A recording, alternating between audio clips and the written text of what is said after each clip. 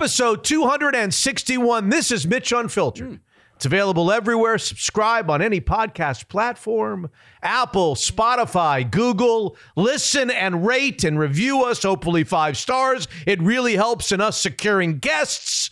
And if you're looking forward to complete analysis of what happened on Sunday to the Seattle Seahawks. Yeah, we're going to get it right here from me. Go somewhere effing else. Oh, good. No, I'm not. I barely watched it, so I watched every play. You did? Yeah, the boys and I got together. This is after watching at 6:30 in the morning Pacific time, a Kansas City-Miami game that didn't have a good result. Nope. That took me right into the Seahawks, which didn't have a good result, which takes me right into this recording, which is not going to have a good result. That's easy. So there's nothing good about this show. You should have stayed in bed the whole Thanks for joining us. goddamn day. You should have just stayed there. Oh, my God. Setting alarms on Sundays. And what a mess. So you must have a story that will take my mind off of what I watched on Fox, or I guess it would have been CBS with Jim Nantz and Tony Romo earlier this afternoon, on Sunday afternoon. Yes. Do you have a story to take my mind off? Sure. That will make me laugh, make me cry. I hope laugh. Make me think.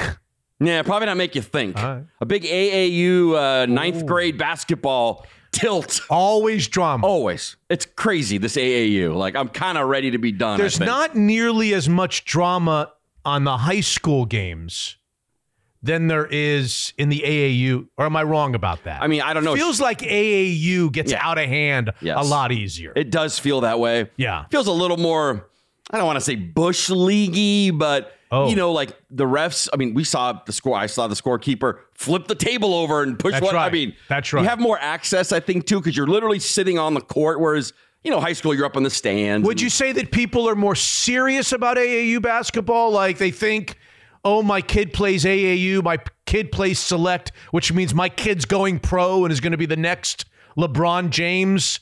So there's more expectations, emotions at a more fever pitch in AAU, whereas high school, it's just high school and hey, or am I off base? No, I think there's something there. I think there's something. I mean, you pay a lot of money for your kid to play. You don't pay a lot of money in high school. Yeah, it's not. I don't think it's as much, obviously. Right. But in high school, you know, maybe in a state playoff game, parents get. But you feel more separated. You're up in stands, and AAU, my feet are on the court. Like I'm literally everyone. Just, you know, you're on the sideline. So my daughter had her last game of the fall season. Okay. So they on the day that we record this, the day that we record, yes. Okay. And during the game, of course, the ref kept yelling at the parents down at the other side, not ours, about chirping. And to their defense, the scorekeeper was messing up the score again.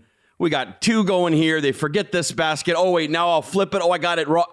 It was a mess. What kind of chirping are we talking I couldn't hear, but I heard the ref turn around and say, if you don't knock it off, you guys are out of here, or something to that effect. Really?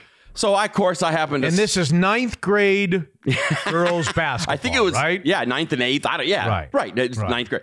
So I happened to stand up and look down because I know one of the girls on the other team. I know of her, and I know her dad is someone named Nate Robinson. And I've been in my share of gyms with Nate Robinson. I have too. He has trouble controlling himself. Nate Robinson has sons, I think, that bookend my son. I don't know that he's got a son the same. Maybe he does. The same age as Brett, but it's close. He's got one who plays high school. I've seen them at AAU. I've seen him at AAU tournaments for years. Portland here, yes, and he'll run out on the floor. Oh, he don't mind. No, he'll go right out there. He won't stop. He just cannot stop yelling. He's not the coach, though. Oh no. He just yells at the refs the whole game. Okay. So he eventually gets kicked out of the game. Yeah. The refs kicked him out. The refs know who he is or don't know who he is. I would assume after all, you know who he is. I mean, most people who have kids. The refs may not have kids. I don't know. But the refs have been reffing. Okay. It's the same guys. So they know they're kicking Nate Robinson out of the game. I think out of the gym. He's got to leave the gym. Got to leave the gym. He does that walk of shame across the court. What if he says no? I'm not leaving. I don't know what happened. I've never seen that. Call police or something. Yeah, he probably called police. Do you know what he did to get thrown out? I know he was warned for just yelling at the refs and the score was wrong, and just the usual, just talking crap at the refs. Okay. But I have a feeling the refs are already at level red with him because they've dealt. So it probably wasn't like if you acted that way today, you might not have got booted because they don't know who you are. Well, not at this level, but other refs might. But you get the point I'm making. I think this was probably. I get booted before I walk into the gym. There's somebody standing there saying, "You, sir, are not. You go to a different gym." Yeah. In fact, My son doesn't allow me into the gym. My daughter barely allows me. But yeah, so he gets booted. So he gets booted. And first half or second half? Second half. Are they winning or losing? Are you guys beating them, or are you? Where are we in the game? It's one of those games where our girls were down. It felt like they were just down 7 the whole game. Maybe 9. So Nate Robinson's kids' team is winning. Yes. And he gets tossed from the gym. It felt like it should have been 20, but it was 7. It just always felt like, those kinds of games. Did he object when does he say, what? Or does he just take his stuff, get his backpack? No, he's talking. It's not his first time being booted. I'm sure about that. Okay. I've been in plenty and I like Nate. I know him a little bit from the Cube days, and he's fiery, and our coach knows him, and he walked over and said, I didn't hear what you said, but you have to, whatever. Okay. It's a 7-point, I swear, just 7. We couldn't do anything. Couldn't make a shot to save our lives. Yeah. So now it's down to about, 30 seconds left. Maybe we're down 5. And now another dad is going at it with the refs. Another dad. On your team or on the other team? On the other team. Oh, my God. Going at it. He's already watched Nate Robinson get tossed. Correct. And he's got to be saying to himself, if Nate Robinson could get tossed, right, I can get tossed. And the coach of the other team is literally telling his parents, shut the F up. You're going to get technicals. Enough. And this is a tournament or a one-off game? Yeah, it's a tournament, but it's just a random 3 game, It's not the world championship or anything. It's just any of these girls going to play at UConn or Iowa or... who knows? I mean, they're a really good club, and, Tree of Hope's a great club, and then, Elite is a great... They're both good clubs, so it's pretty good high school player, whatever. Okay. This guy gets booted. Not only does he get booted, it's now a technical, and it's our ball. And we're only down 5. So now we get 2 free points because of that technical. Technical is not free throws on that level. Nope. It's just 2 free points. Yep. Did you get 2 free points on Nate? No technical was called on that one. He got thrown out without a technical? Yep. Well, that's not fair. Well, so... They owe you 2 points. Well, so this is... We're down 5. Now we're down 3 with the ball. Down 3 with the ball. I think we score, so I think now we're down 1. And so now we're down to 3 seconds. They miss. We get the rebound. Okay, now you tell me what you would do if you were the ref. Hold on. Yeah. Okay, our girl has the ball about half court with about 4 or 5 seconds left. She rears back like a baseball or softball throw. No. Well, there's only like 3 or 4 seconds left to try to shoot it. She does it. The whole gym hears this right on her arm. I mean, as she's following through with one hand. So the question is, you call it. Is it 3 free throws or is it just a 1? Was she passing or shooting is the question. As time expired? Well, no, it was about 5 seconds. She shot it with about 4 or 5 seconds left. Well, I wasn't there, but if she's shooting, you can't definitively tell if she's shooting. She reared it. She could have been doing a baseball pass. Who knows, right? She's at half court. About half court, yeah. In play. Yep. Where was the rest of her team down below the basket where she could have been passing to them? Sure, yeah. Yeah, I mean, there were some down there. I know, it's a tough one. You can't definitively say. She says she was shooting. She was just trying to launch one. And she's not going to fudge. So we're down 1, and we should have 3 free throws coming. Well, they don't call it that. They call it a pass. On the pass. It's a 1-and-1. Okay. Swish is the first one. Down 1. Tied. We were down 1. You're down 1. Now we're tied. 1 more free throw to go. Hits the front of the rim. Bounces around a bit. Falls in. 3 seconds to go. They come up short, and we win. It was so that dad getting kicked out literally cost his team the game. What a genius. And at the end of the game, did the other team have more parents in the gym or out of it? Way more out. It's like a smoking section at the airport. So you guys win on the tech. Yeah. Kind of on the tech. Yeah, sure. One by one. She makes the 2 free throws. Yep, made them both. How is she not a guest on Mitch Unfiltered episode 2? She steps right up and switches the first and rattles the next one home? Yeah, unbelievable. Does everybody We were just kind of laughing. We had no business winning that game. We just couldn't make a shot. Is Nate like looking in a window or something? Can you see his face? He's probably out in the hall looking in. And where did this happen? What gym did this happen? Auburn High School in Auburn, Washington. We know it well. Oh, yeah. A lot of tournaments down there. Call it the old greenhouse because there's these big giant windows everywhere. Yeah, there's a bunch of gyms, right? Yeah, upstairs, downstairs, no air conditioning, the whole thing. We know it well. Yeah, there's boys' games downstairs. I'll go. And how does Nate feel tonight? Does he care? I don't think he cares. I don't think he cares. He didn't cost his team that there was no points given. Yeah, but that's not what I'm asking.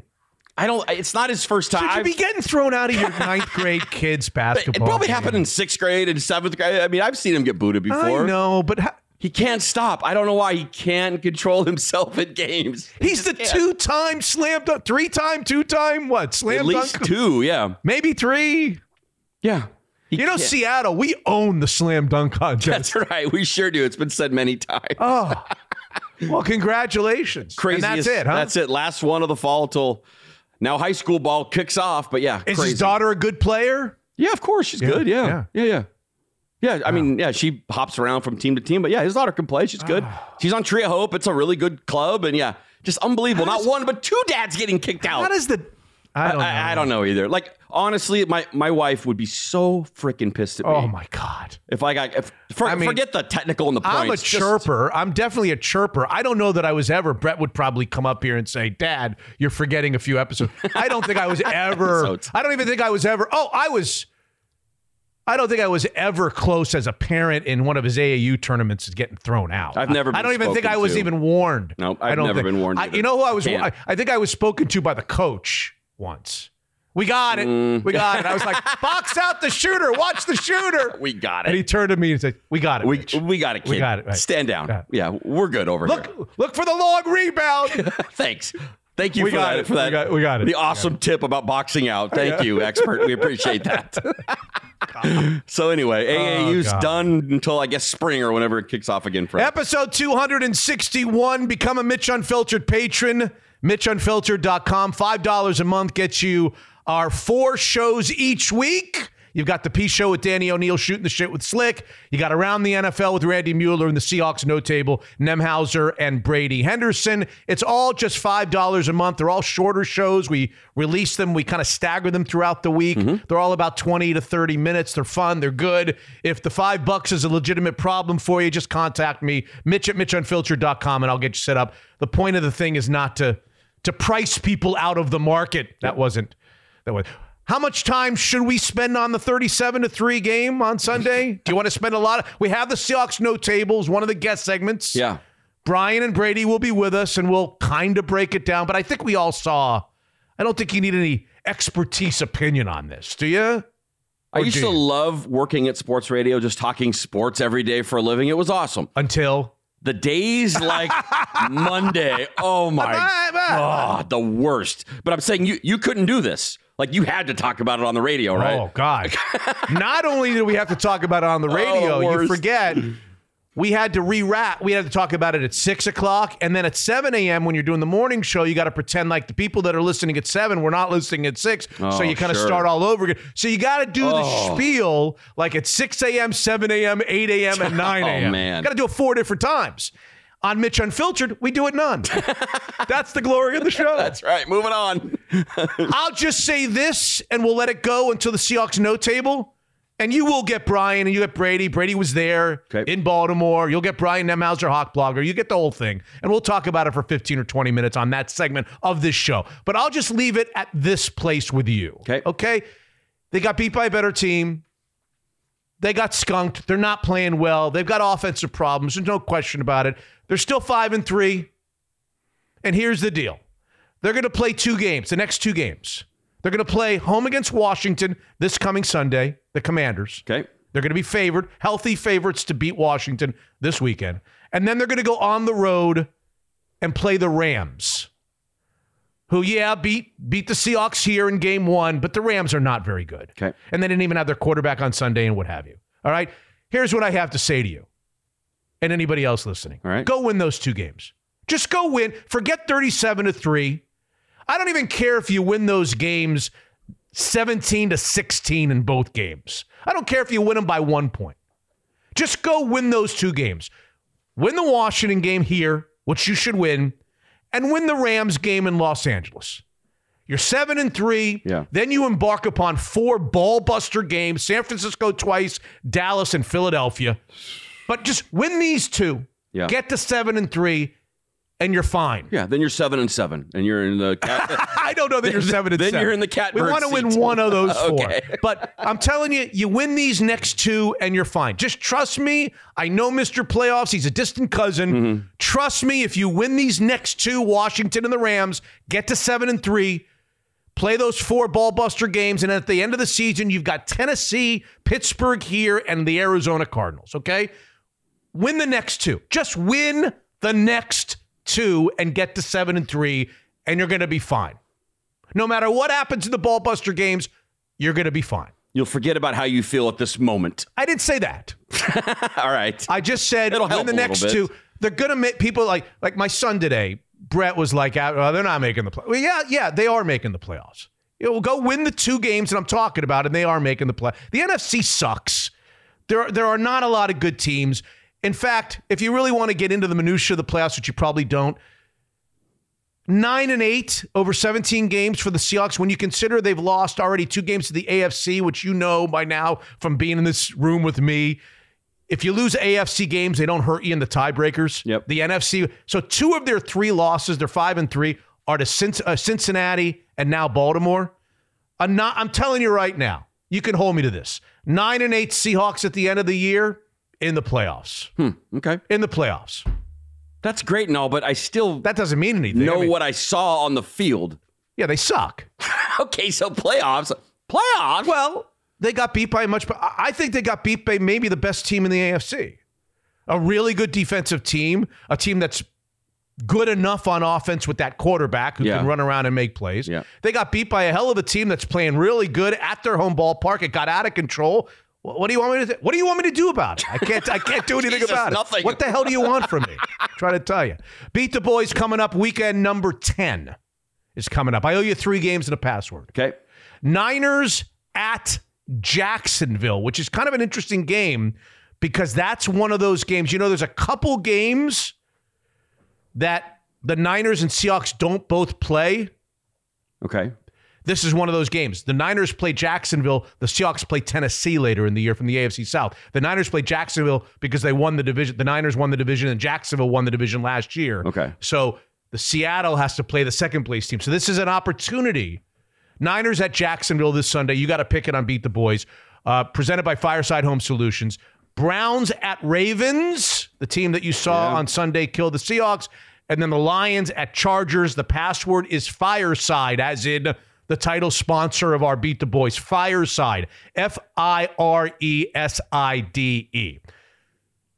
Rick Neuheisel is guest number 1. Okay. It's probably the best one of the year. Really? Especially if you're a Huskies fan.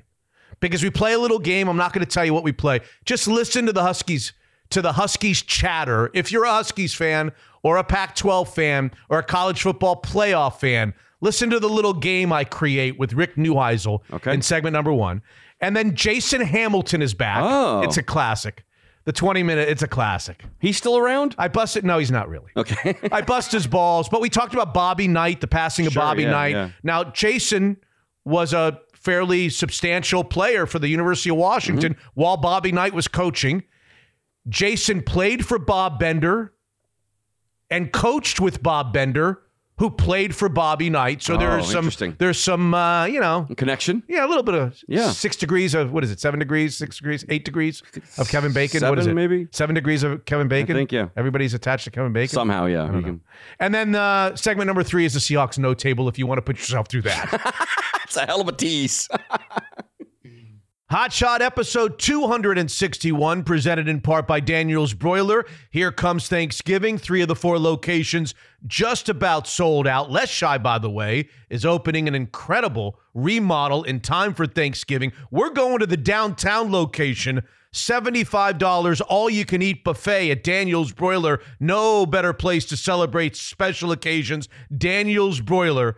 World-class steakhouses. Evergreen Golf Call, tax advisors, certified financial planners, experienced portfolio managers working together to bring retirement planning, taxes, and investments under one roof. EvergreenGK.com. More than just a financial advisor, Evergreen is everything wealth. Zeke's Pizza. Football season is pizza season at Zeke's. Specials every football game day at all Zeke's locations. That's Thursdays, Saturdays, Sundays, and Mondays. $10 off of all orders, $40 or more at all Zeke's locations by using the code PIGSKIN10.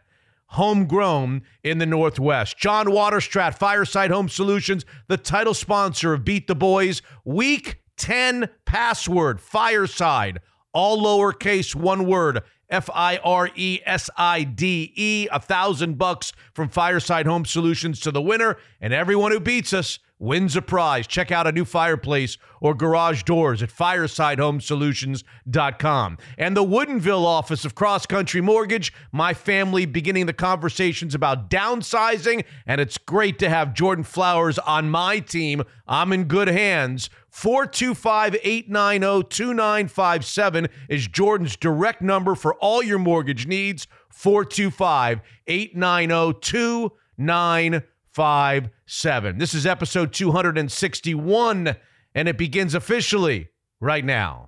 Unfiltered. If they play anything like they played the last 2 weeks against USC, Utah, Oregon State, and Washington State, they are losing all four of them. That's right. Yep. Okay. Now, I don't think that'll happen. I don't think they'll play, but I'm just wondering what's going on now. This is 2 weeks. Unfiltered. Penalties.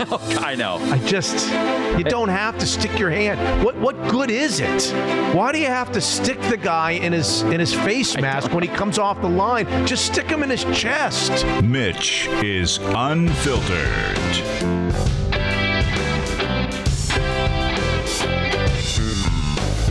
Episode 261 Hot Shot Scott is now officially underway. You've told me in the past that a couple of the most sensitive fan bases in sports, Sounders/soccer fans, they get easily riled up, right? Well, I wouldn't say Sounders fans. Just soccer fans. Soccer fans have an inferiority Yeah, Gotcha. They think everybody's out to get them. What about Gonzaga hoop fans? Would you say they're a sensitive fan base?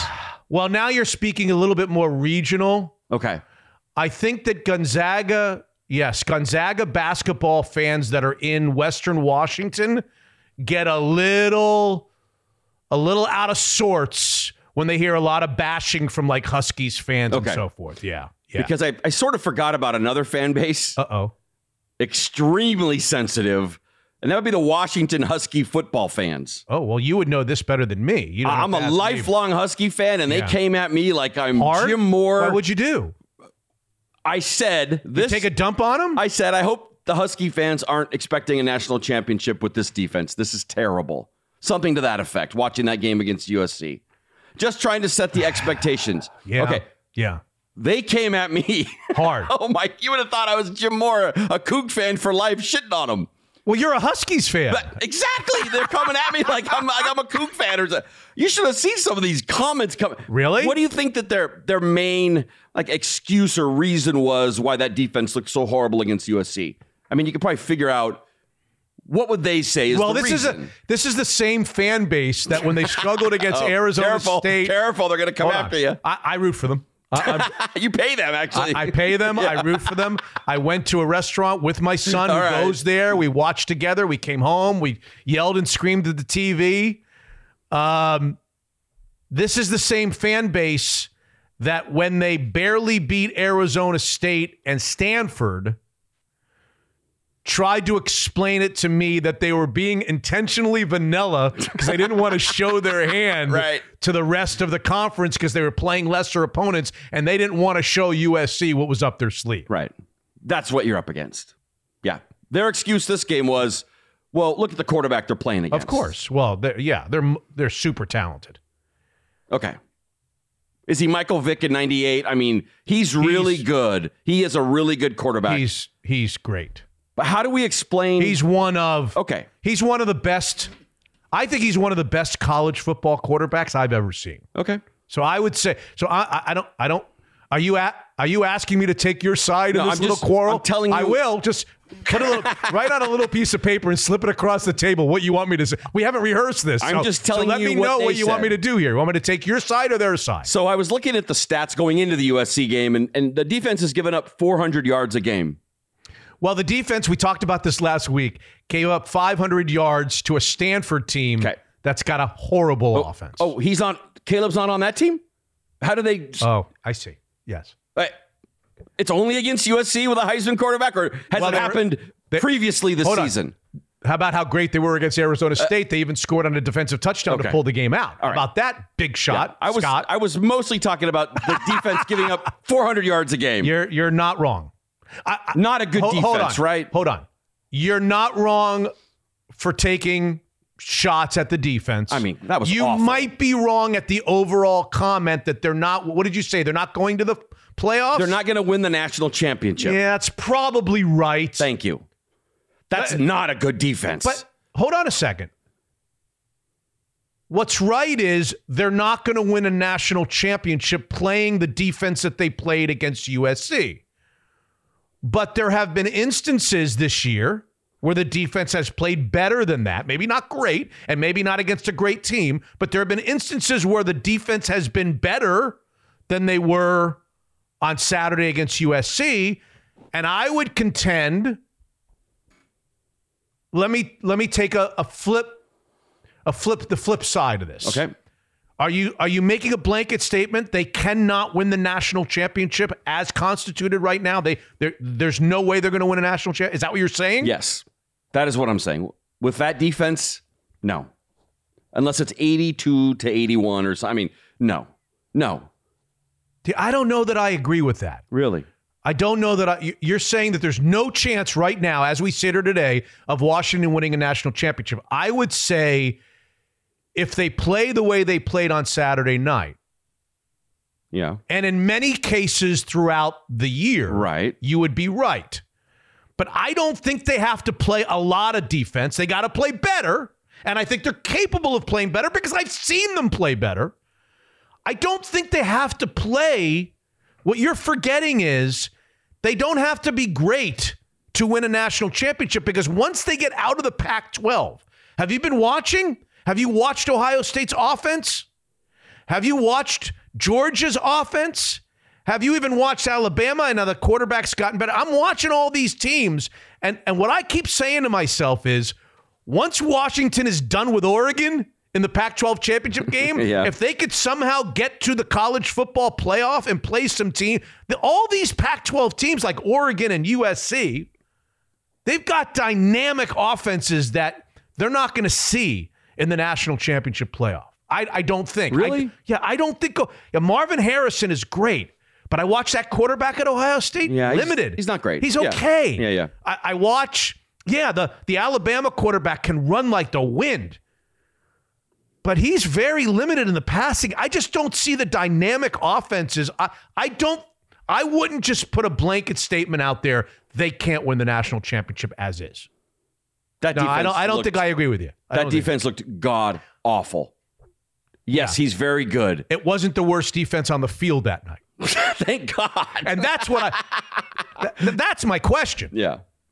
That's a question that somebody's got to, maybe Neuheisel can answer. How can USC, think about this.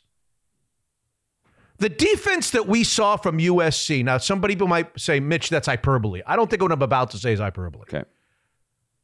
I think it's possible that the defense that USC has is one of the 2 or 3 worst defenses in all of major college football. Take all the major conferences, SEC, ACC, Big 10, Big 12. You know what I'm talking about. Take all of those teams. I can't imagine that there's 1 or 2 teams worse defensively than USC. And here's my question. Every single year in that cockamamie recruiting season, you look up, and is USC not one of the top recruiters? Every single year, they're like 3rd, or they're 6th, or they're 2nd, or they're 4th. How is it that they get anybody they want? Essentially, any great player from California that they want. How can, if I was the coach, they'd have a better defense? How is it possible they fire the defensive coordinator on the day that we're recording this? Yeah, you could be if you want to be. Is there any rational explanation how a program that gets any players that they want, 5-star after 5-star, this 5-star corner going to USC, this 5-star defensive tackle going to USC, this 5-star linebacker going to USC. How can they have the worst defense in all of football? Packed with talent. Talent everywhere, up and down the roster. I don't understand. It makes no sense. It's USC. How can they not be just a good team every single year with that recruiting? If Washington State, God love them, who haven't won a game in like 6 months, if Washington State had the worst defense in all of major college football like USC does, you would say, we'd sit here and say, God love, they just don't get the players. Right, that's what we would say. Right. Yeah, of course. You can understand it. Who's going to Pullman to play? Can't recruit to the Palouse. It's freaking USC. I know, man. It's USC. How? I know. How are they so bad? It's weird. I don't want to make Dylan Johnson's afternoon on set. I don't want to rain on his parade because the guy had 26 carries for 256 yards and 4 touchdowns. But I swear to God, if I were running the ball, they didn't touch. If they were playing two-hand touch and they had to stop when USC would get 2 hands on him, he still would have had 175 yards. That's true. He didn't get touched. It was their defense against the run was so bad. I've never seen anything like it. It was like they were playing with 9 guys on the field versus 11. Was it not? It was. It was crazy. That's probably the same thing the boosters were yelling at the administration on Saturday night or Sunday morning, which is why the guy got fired probably. Like, it's inexcusable. He's got as much talent as anyone could ever want. The guy who got fired. Are you ready for this? Okay. The guy who got fired in the last 1, 2, 3, 4, 5. Would you like to hear the last 5 opponents of USC? That'd be Would awesome. you like me to go backwards from Washington back or forwards from 5 games ago to Washington? Let's go Washington backwards. Washington scored 52. They sure did. Cal, who can't score 20 on you and me, Well, yeah. scored 49. On USC. Utah scored 34, which was a great day for USC. Yeah. Notre Dame, 48. Yeah. Arizona, 41. Jeez, Arizona. Average, 44.8 points per game. USC has given up 44.8 points per game in the last 5 games. And they get anybody they want for all intents and the guys that don't go to Alabama or Georgia, that stay in California, they can have anybody they want. Yep. They got the whole LA area, just Southern California locked down. UCLA doesn't get the guys. They don't go to Stanford. They don't come up here. They go to USC. It's crazy. I don't understand it. I don't understand. So here's my question to you. Okay. On this, here is the question. On this episode 261, even money. If you had to bet every dollar you and your wife have in the bank, every single dollar on a yes or a no, it's a simple bet. They play Utah, Oregon State, and Washington State. They play Utah this week at home. I'll be there. They play Oregon State and Corvallis on the road. Damn good team under the radar. Yeah. And they play Washington State in the Apple Cup at home in Seattle. Yes or no? Are they going to win all 3 games? No. Boy, you didn't take time. You didn't take a lot of time.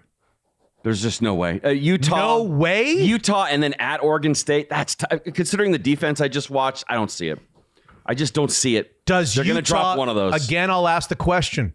Does Utah have the firepower offensively with their backup quarterback to take advantage of Washington's porous defense? For as good as Oregon State is, DJ, whatever you say his name, Uungalele, are they good enough offensively? USC is good enough offensively to take advantage of a bad Washington defense. We saw that on Saturday night, right? Oregon is good enough offensively with Bo Nix to take advantage of a bad Washington defense.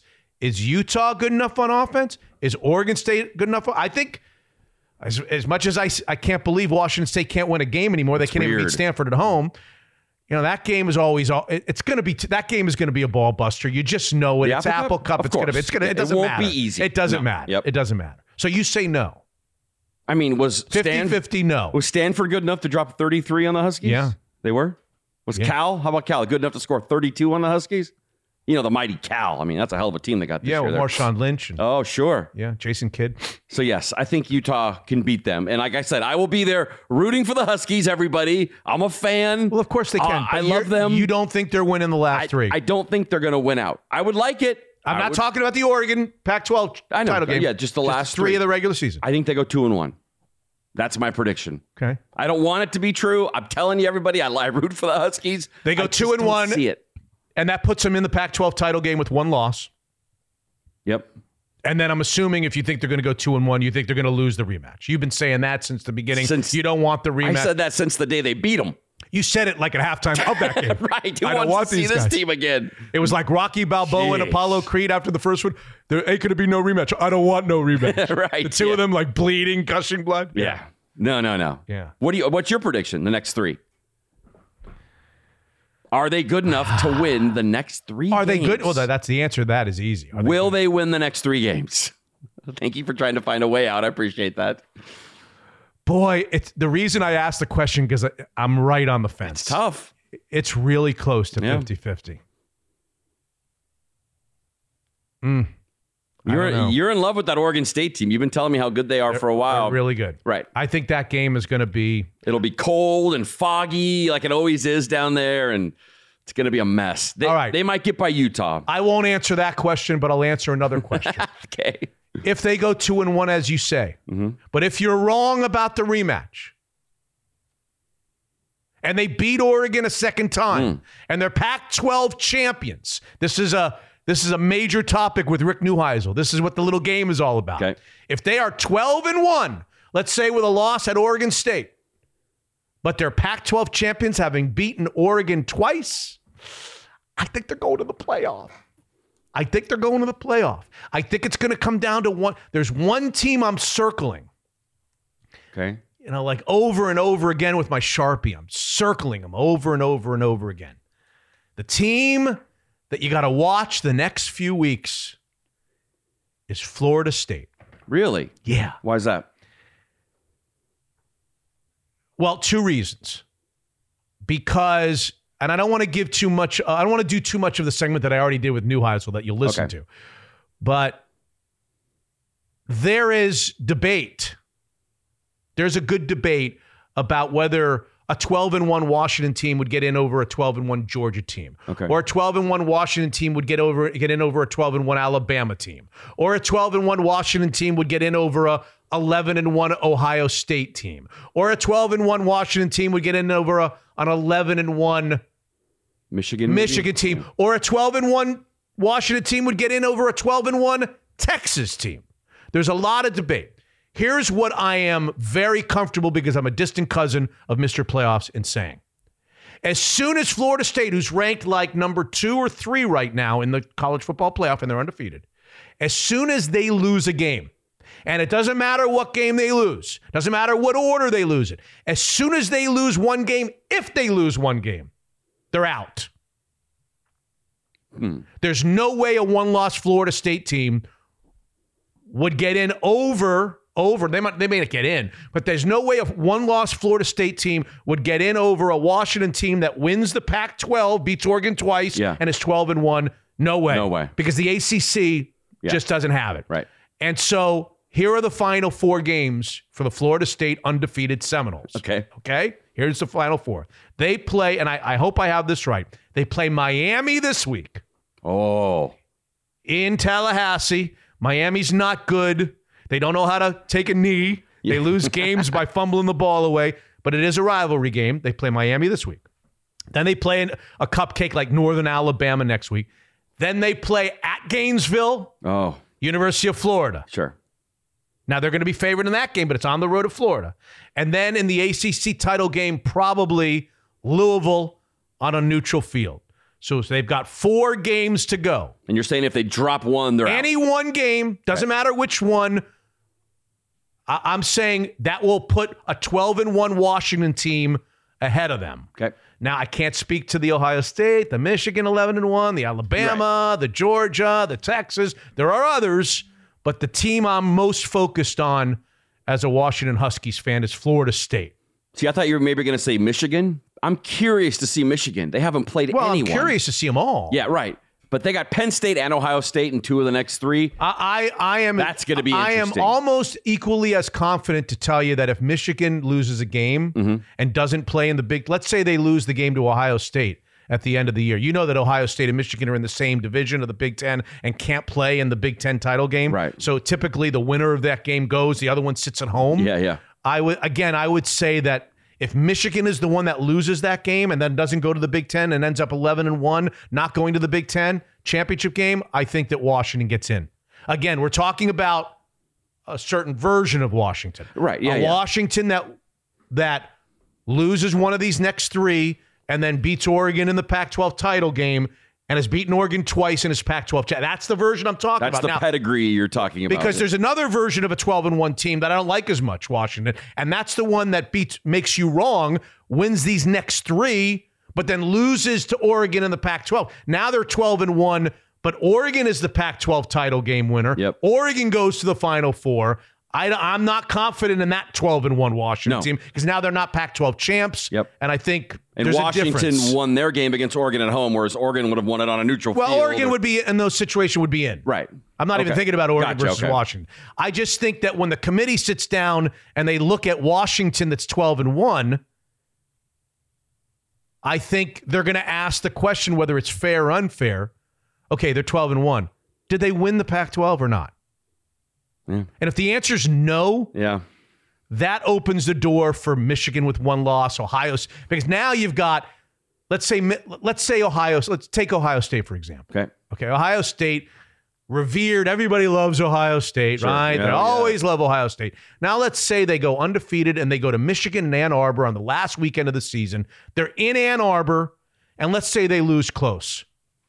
Ohio State loses? Yeah, Michigan goes to the Big Ten championship game. Ohio State's season's over. Right. Ohio State finishes 11-1. Right. Okay. And they didn't even make the Big Ten championship game because Michigan won, right? Yep.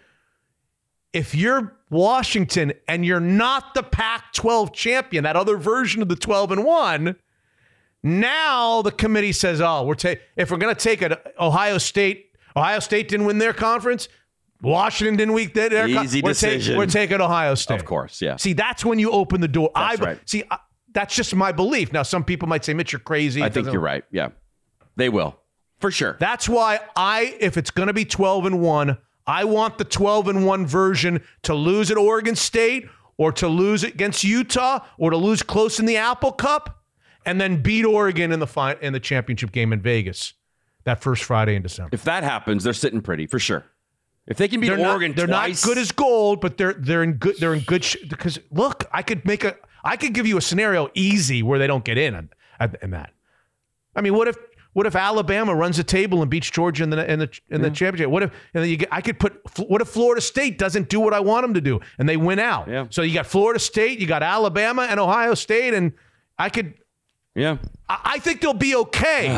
I'm not saying they're not going to be okay. But I'm saying it's not a guarantee as well. Anyway, 3 interviews. We'll start with Neuheisel, graduate to Jason Hamilton, and then, if you've got courage, the Seahawks nose handle. Hey, it's time for a visit with Zeke's president, Dan Black. And Dan, there's an obvious first question here. Does your son Hank fully comprehend that he could have been at a national championship contender and Heisman frontrunner had he stayed at home instead of being a traitor and going off to Austin, Texas? Does he understand this? You're hitting on one of my favorite subjects right now, Mitch. This is good family trash talk going on right now. Yeah, he does realize it now. He loves being a Longhorn. As you know, Austin's pretty fun. You were just down there, but and he's a proud Longhorn, but he's a true blue Husky too. And so, he was twisted up last year when we beat him in the Alamo Bowl. And now, of course, he's loving what the Huskies are doing, and sure. Longhorns are having a great season too. But yeah, let's put it this way. The Huskies in the family trash talk the Longhorn plenty. Speaking of football season, last time you were on, you told us about a football promotion that you're doing at all the Zekes. First of all, how's it going? And second of all, how about reviewing how we can participate? Yeah, no, it's going great. Pigskin 10 is super popular. People are using it. And just to refresh what the deal is if you use the code Pigskin 10, you get $10 off your order. Pretty simple. The order needs to be $40 or more before the discount, so $30 after the discount. Right. But the cool thing is you can use it as many times as you want during the season. There's a limit once per day, but you can use it as much as you want. And so use it whenever you're watching a game, watching the Hawks, the Huskies, whoever. We're getting a lot of orders with it, so it's popular. So it's Thursdays, Saturdays, Sundays, Mondays. Is that right? Yep. What we call it football days. So Thursday night football, of course, college games on Saturday, NFL on Sunday, and Monday night football. So yeah, beautiful. Football days. Good reminder. And the code is Pigskin 10 for $10 off of all orders. And it's the fall and football season, so do me a favor before you go. Highlight one of Zeke's specialty beers that stands tall this time of year on that incredible menu of selections. Yeah, no, it's fresh hop season right now in the fall that coordinates well with football season. And fresh hop means that they take the hops right off the vine, put it right into the kettle, and so you get really a nice fresh hop feel. Mm-hmm. So we got 2 of them, Single Hill, Lateral A, fresh hop, and varietals. Everything is Blossom fresh hop. So those are the recommended beers right now. That's awesome. Zeke's Pizza from Seattle all the way to Boise, homegrown in the Northwest. Unfiltered.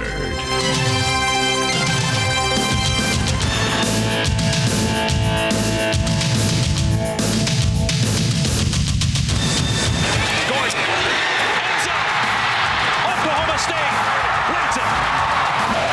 Penix from the pocket, spins free. Trying to mirror Caleb Williams' creativity, launches the end zone. Caught! No signal. Did he hold it? Yes! It's New Heisel time. Taco Time Northwest presents it. You know anyone looking to do some work? Instant interviews online, compensation packages, signing bonuses, and more. TacoTimeNW.com. Richard Gerald Neuheisel Jr., 52-42. We expected wild, Rick. We got wild. It was like, who's going to blink first? Somewhere up in heaven, Buddy Ryan. I hope Buddy Ryan was otherwise occupied and he didn't watch any of that game between USC and Washington. His eyes would have bled had he watched that without defense. And as we are talking here today, Alex Grinch is no longer with a job. The defensive coordinator that was in charge of that Trojan defense is now without work. So it's been that kind of year for the Trojans. They just have not been able to get people off the field, and they have not adjusted with their offense to play complementary football, realizing that. For example, Austin Jones, their running back last night, had 11 carries for over 100 yards, but 11 carries. Because you have Caleb Williams, you're kind of forced into this let him play. And when you let him play, your defense is going to be on the field a lot. And Kalen DeBoer, the Husky offense, Michael Penix, Dylan Johnson took advantage. Do you think they helped themselves in the pundits' eyes with their win over USC? Or is everybody just going to say after watching Saturday night, yeah, they're undefeated, but boy, are they flawed. And they when they run into somebody really good, they're in big trouble. Maybe they don't belong in the Final Four. I would say it this way. They certainly didn't hurt themselves. You know, they'd had a couple of weeks where it didn't look great, at least just looking at box scores. I'm not sure how many people really paid close attention to the Arizona State game or the Stanford game, but that's a good game when Herb Street and Fowler are calling it and you keep rising to the occasion, and then you salt the game away at game's conclusion against one of the magnificent players in college football history in Caleb Williams. When you do that, It helps. But the fact that they've beaten Oregon is still their feather in the cap. Sure. And because Oregon right now is a very popular and sexy pick for most of the people around the country. Even money bet. You can bet yes or no. You got to bet it one way or the other right now. University of Washington wins the last 3 against Utah, Oregon State, and Washington State. You can bet yes, they will win all 3, or no, they won't win all 3. How would you bet? I'm going to say yes, but I worry about the Oregon State game. I worry about the one in Corvallis. That will be a hostile environment. Much like we just saw with Bedlam, Oklahoma State beating Oklahoma. It's the last time we're going to play you. You guys left us high and dry. It's going to have that kind of feel. That one will be, and who knows what the weather will be when you get to Corvallis late in November. Nobody is the king of hypotheticals like Mitch Levy. So we're going to play a little game. Are you ready to play Captain a little Hype. game? Yeah, Captain Hype. Captain Hype. Captain Hype. We're going to play a little game I like to call Who's Higher? Who's higher in the eyes of the College Football Playoff Committee? I'm going to describe a Washington team. I'm going to give you what the Washington team will be after 13 games, okay? Okay. And then I'm going to ask you, I'm going to give you 6 different situations, and in each one I want you to tell me who's higher, Washington or that team, Okay? Gotcha. All right. Yep. We all know that if they win out, they're in the college football playoff. No ifs, ands, or buts. There is no scenario mathematically where Washington would not be in the Final Four if they win out. We know Agreed. that. Okay. Agreed. So let's talk about a one-loss. Now, there's, as you and I have discussed in previous episodes, there are two types of one-loss Washington teams. There's a Washington team that wins all the way out and then loses the rematch in Las Vegas to Oregon, and that team is 12-1, but not the Pac-12 champ.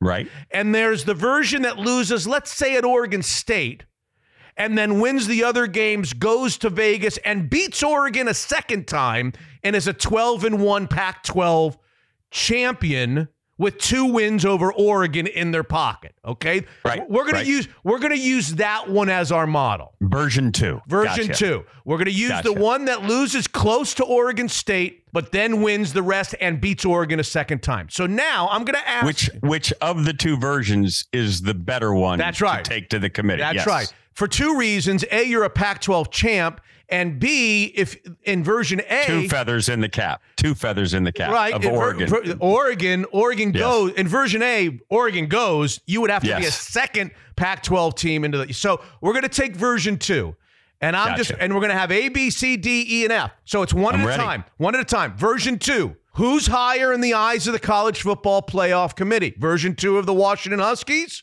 or a Texas team that wins out and avenges their only loss of the year in the Big 12 title game against Oklahoma. They're Big 12 champs. They're 12-1. They've won 1 against Oklahoma. They lost 1. If there's only one spot, who's higher? Version 2 of Washington or Texas in that scenario? Washington. The victories over Oregon trump the victories over Oklahoma.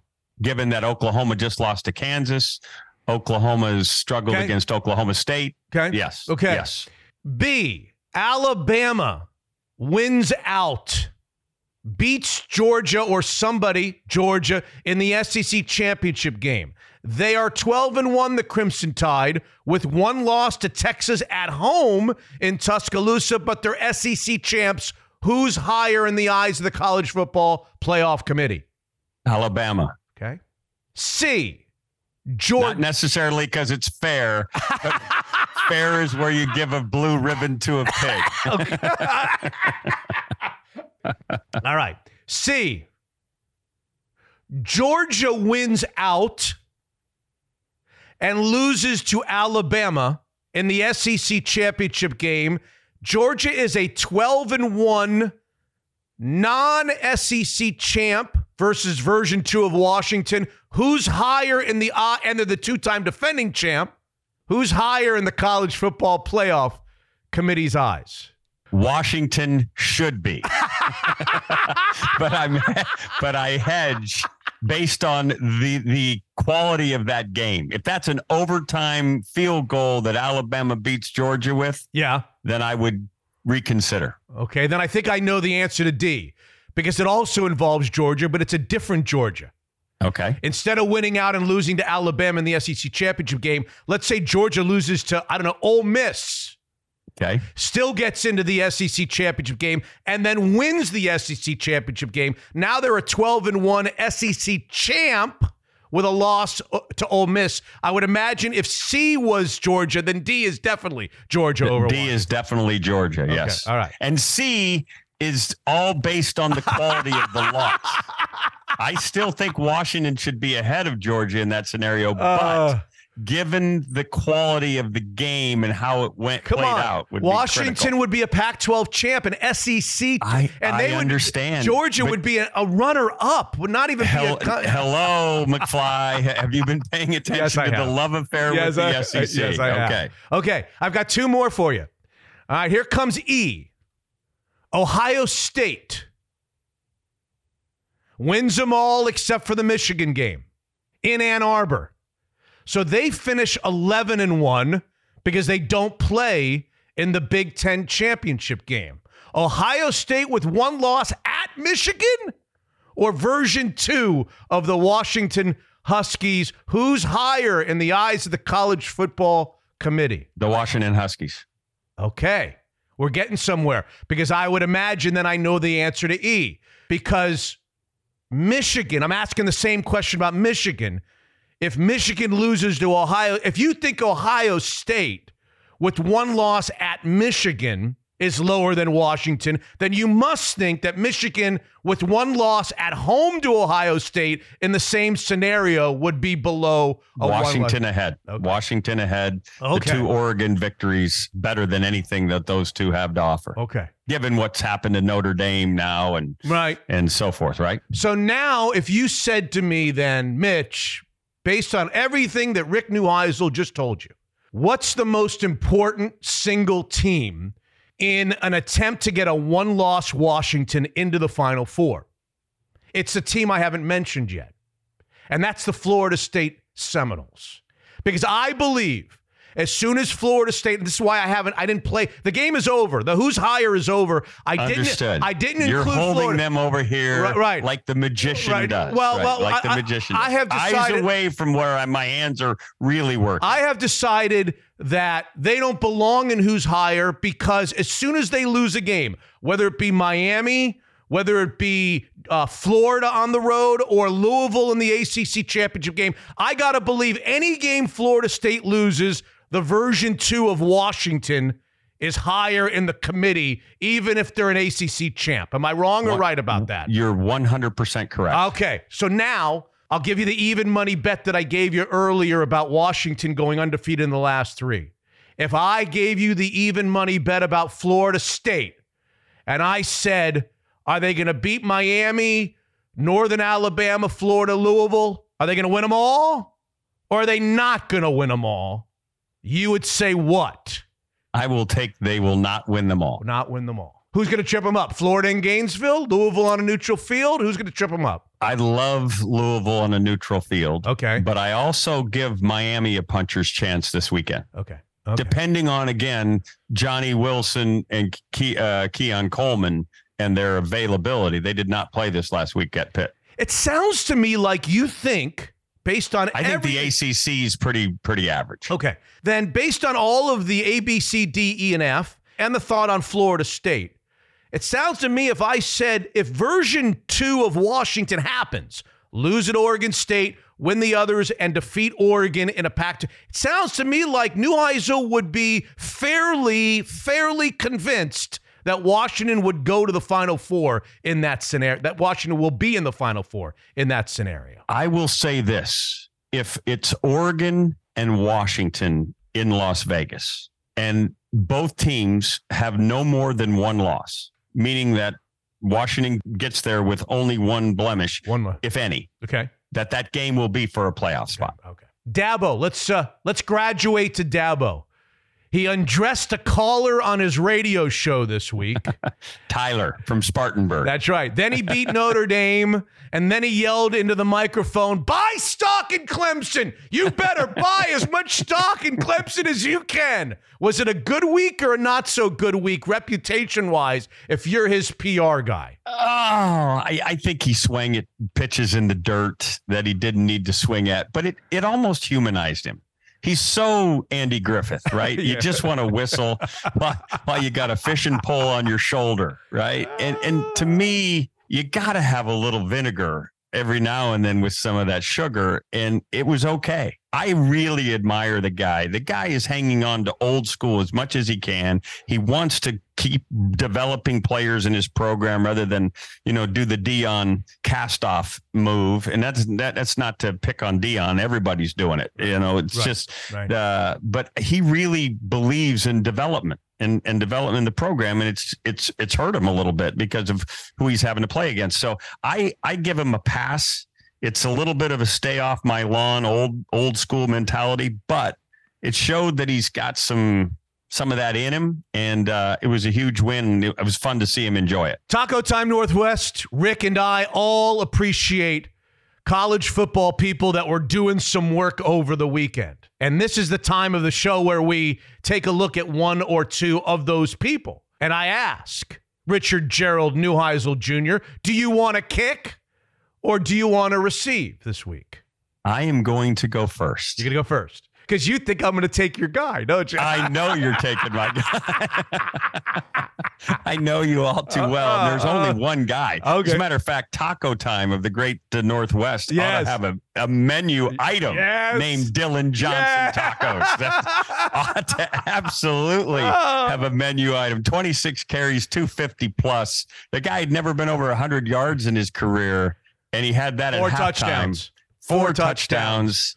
Just a remarkable job. And kudos to both Kalen DeBoer and Ryan Grubb, the coaching staff there, realizing they had a hot hand in playing it. And when Michael Penix is on your team, you want to throw it. You want to get Odunze the ball. You want to get everybody the ball, right? Yep. But when you've got a bell cow who literally was ringing the bell on this particular evening, and that was a way also to keep the opposing quarterback on the sideline, you've got to do it, and they did it beautifully. 26 carries, 256, as you mentioned, 4 touchdowns.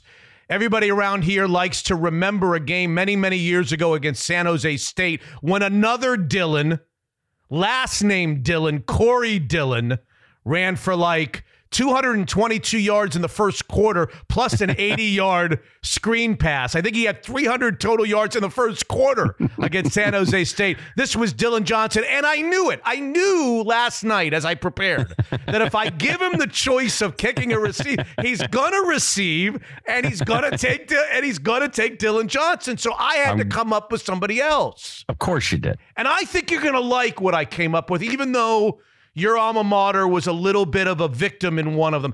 I'd like to tip my cap to 2 Pac-12 coaches that fly completely under the radar, and I watched them both on Saturday, and they both have done just a great job. Let's start with Jed Fish, not Jed Clampett from the Beverly Hillbillies, not that Jed. This is another Jed. 27-10 over your boys.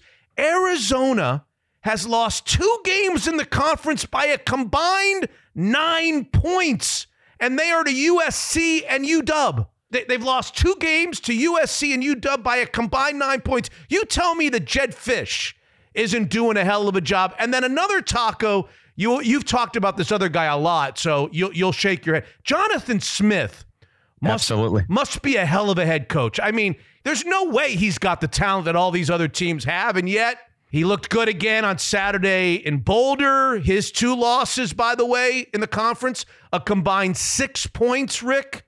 Combined 6 points. And let me tell you something. They are laying in the weeds. They're going to have something to say. They've got Oregon and they've got Washington yet on the schedule.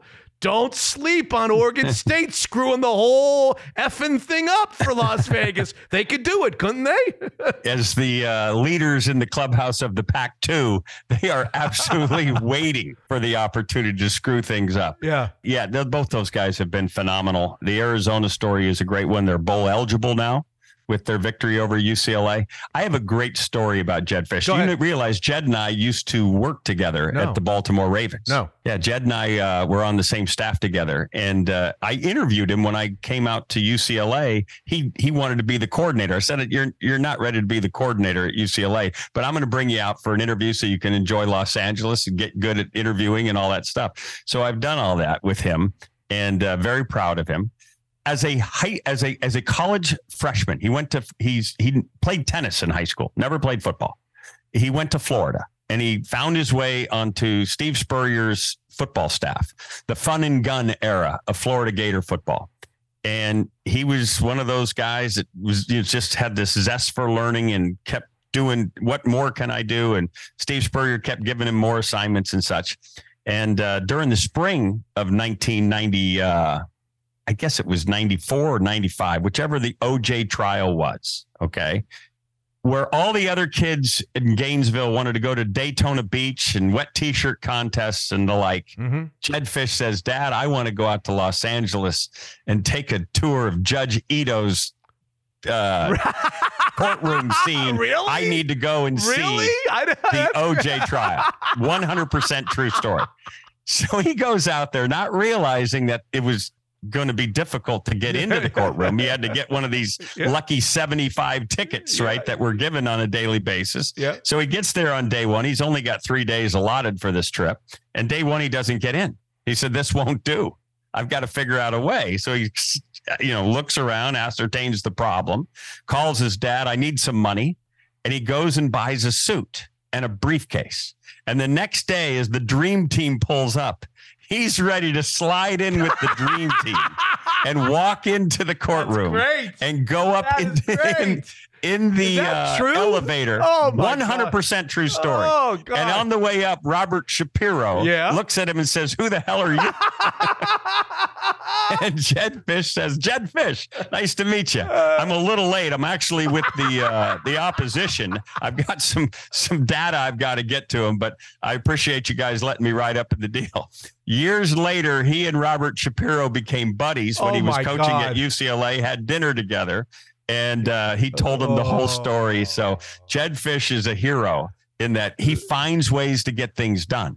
And that's why it's no surprise to me, especially in this era of a collective, that he's found ways to raise money and create some excitement around Arizona football, and he deserves an unbelievable amount of credit. Fantastic story, which takes us to Rick's Picks, who's back to 500. I told him last week, he agreed that if he can just scratch his way out of the hole and get back to 500, it's easy. It's cruising from there on to the finish line. He had Oklahoma State. He didn't even need the 7.5 points. They won the game outright for Rick Neuheisel and his minions. So here we are at 500. Now what? I know your dad is saying no from the heavens is saying no. You're fine. You've gotten back to solid ground. Yes. No, yeah. I'm saying, Bob, relax. Yeah. I've got this. We are going to the Big Ten in the Big Ten West, where Iowa will be hosting the Big Ten East Rutgers. And Greg Schiano's having a nice year at Rutgers, but he's 108th in offense. Iowa is last in offense. It's the eye bleed game of the weekend. As a matter of fact, the odds makers have the number at 28.5 for the over-under. 28.5. Never in the history of odds have we had a number that low, and yet it's not low enough. We're taking the under. We're taking the under in Iowa City. 28. As they wave to the kids, they wave, say, you can go back to bed now because it's the first quarter and no one's going to score around here. It's going to be a 10-7 game. Book it. So explain to me why, if the committee is very much about strength of opposition and strength of opponents in your wins, how can they look us in the eye and tell us that Michigan belongs over some of these teams in the college? The best win they've got on their schedule so far is Rutgers. Am I wrong about that? Rutgers has 3 or 4 losses now after the Ohio State game. Who has Michigan beat of any substance at this point? Michigan has 9 wins, 8 of which are over teams that are ranked 100th or lower. In scoring. So how do they tell us that it's your resume, it's your strength of victory, and then they put Michigan number 3? Unfortunately, they talk out of both sides of their mouth. There's the eye test, and I go back to the first committee chairman, a guy by the name of Jeff Long, who was the athletic director at Arkansas at the time. And he said about Alabama, who hadn't played a real representative schedule, he said, but have you seen them play? And so at the end of the day, we're left with that. I wish the committee would realize the power that they yield and say, we are going to force the Georgias and the Michigans into scheduling, especially when they've actually defied them by Michigan dumping a UCLA game and Georgia dumping an Oklahoma game. Those games were on the schedule, and they said we don't need to play them because the facts are that they don't need to play them. Yeah. So they're kind of having their cake and eating it too. But the games start now for Michigan, and they're going to be without their resident spy, and we'll see how they do as they go forward in the Hunger Games that the Big Ten will have for us. And there it is, Rick Neuheisel, Mitch Unfiltered, brought to you by Taco Time Northwest. We will speak to him next week on episode 262. Thank you, Rick. Thanks very much. See you, my brother. It's J-Flow time, ladies and gentlemen. I'm Mitch Unfiltered. Jordan Flowers, the Woodinville office of Cross Country Mortgage. How are you, J-Flow? Dun, dun, dun, dun, dun, dun, dun, dun. Price is right. Here we go. I'm great. You're doing all right. Tough times Big numbers, challenging rates. What can you tell us about buying and selling homes these days? Rates are high. It is a challenging market, but it is a good market for the buyers we're working with. They are not having to compete still. The rates are elevated, but they are getting homes at prices where they're not having to elevate. So it's a good time for buyers, and real estate is always a great investment during inflationary times to hedge against inflation. So still a good time. And you were telling me before we started about Fannie Mae. Tell our listeners. Yeah, so they just came out about a week ago and made it possible to buy 3- and 4-plex properties with 5% down. It used to be 25%. Now, if you're looking to buy a primary residence as a 3 or a 4-plex, you can put a minimum 5% down. And then the beauty is you can use the other 2 to 3 units that you're buying to use the rental income from those and use it as the income to qualify for purchasing that asset. So 4-plexes, you can borrow up to $1.5 million now in this market. So 5% down on that and use the income from it to purchase it. So great opportunity. And for all of us who need some help, whether we're buying or selling or refinancing, we're going to call the Woodinville office of Cross Country Mortgage because your team is the best. How do we reach you on your phone? You are calling me or texting me at 425-890-2957. And that's the direct line for Jordan Flowers, the Woodinville office of Cross Country Mortgage. Great partners of Mitch Unfiltered. Where would we be without them? Unfiltered.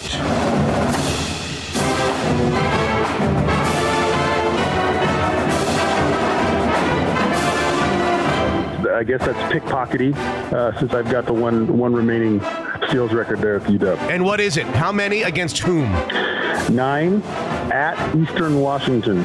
Oh, that doesn't count. Eastern Washington. You got to do it against a Pac-12 school or something else, don't you? Or Pac-8 when you played Pac-5, Pac-4 school, don't you? Well, I mean, which record do you have against a Division I opponent? I'm wondering. Hey, look who's here. Episode 261 continues with a bang. You know him as the man who once had 9 steals in a college basketball game during the 96-97 season. And if not, you know him as the man who flooded the Benson Hotel in Portland and then escaped out the back door. And if not, you know him as the long-time radio analyst to the Washington Huskies. And if not, you know him as the great San Diego State freshman who transferred back home because of a girlfriend, even though he won't admit it. And if not, you know him as the man who co-hosted Mitch Unfiltered in the beginning and is probably the one person most responsible for this mess of a podcast ever getting off the ground. Ladies and gentlemen, here he is. Jason D. Hamilton. How was that intro? I worked on that intro for a week. That was either one of two things. That was either the most amazing intro or the worst intro I've ever had. And there's a big chasm between those two. I'm not sure. But yeah. Hi, Mitch. God, I worked on that. God. It had to be better than when I used to introduce you with Bette Midler in the background back in the radio days. That's true. That is true. I don't know what's going on with that, but yeah, Bette Midler, that was your thing. You and the Golden Girls. Are you still doing Sudoku? Where are you? Where in the world is Jason D. Hamilton? I think some people in our audience will appreciate what you did on the day before this recording. Tell everybody where you are. I'm in Las Vegas, Nevada, currently. Yes. Why? What people may not know is I run a region for insurance broker, Marsh, if I may say so, the largest broker in the world, but that's beside the point. And so I'm in Vegas for a insurance conference with an insurer, Liberty Mutual. So that's why I am down here in Las Vegas. Mm-hmm. And I know it's hard work. Tell everybody how hard the work was yesterday. We're recording this on a Friday. Tell everybody in our audience just how grueling the insurance business was yesterday on Thursday. Well, as part of as you can imagine, you're sitting in these conference rooms, for hours and hours and hours, and then when you get out, there's it's Vegas, there's things to do, and it just so happened that the thing to do yesterday was around at Shadow Creek. Oh. That hurts. That's painful. I have never played. That really hurts. I took you where? Where did I take you? Pebble Beach? I don't remember. Pebble Beach. Yes. Pebble Beach. Absolutely. Pebble Beach. Played Spanish. Played Pebble. Played Poppy. Yes. Pebble Beach. I didn't take you to Cyprus. No, we talked about that, and you still need to do that, Mitch. I'm just going to be honest. You still need to do that. And where have you taken me so far, J-Ham? Panera Bread in Factoria.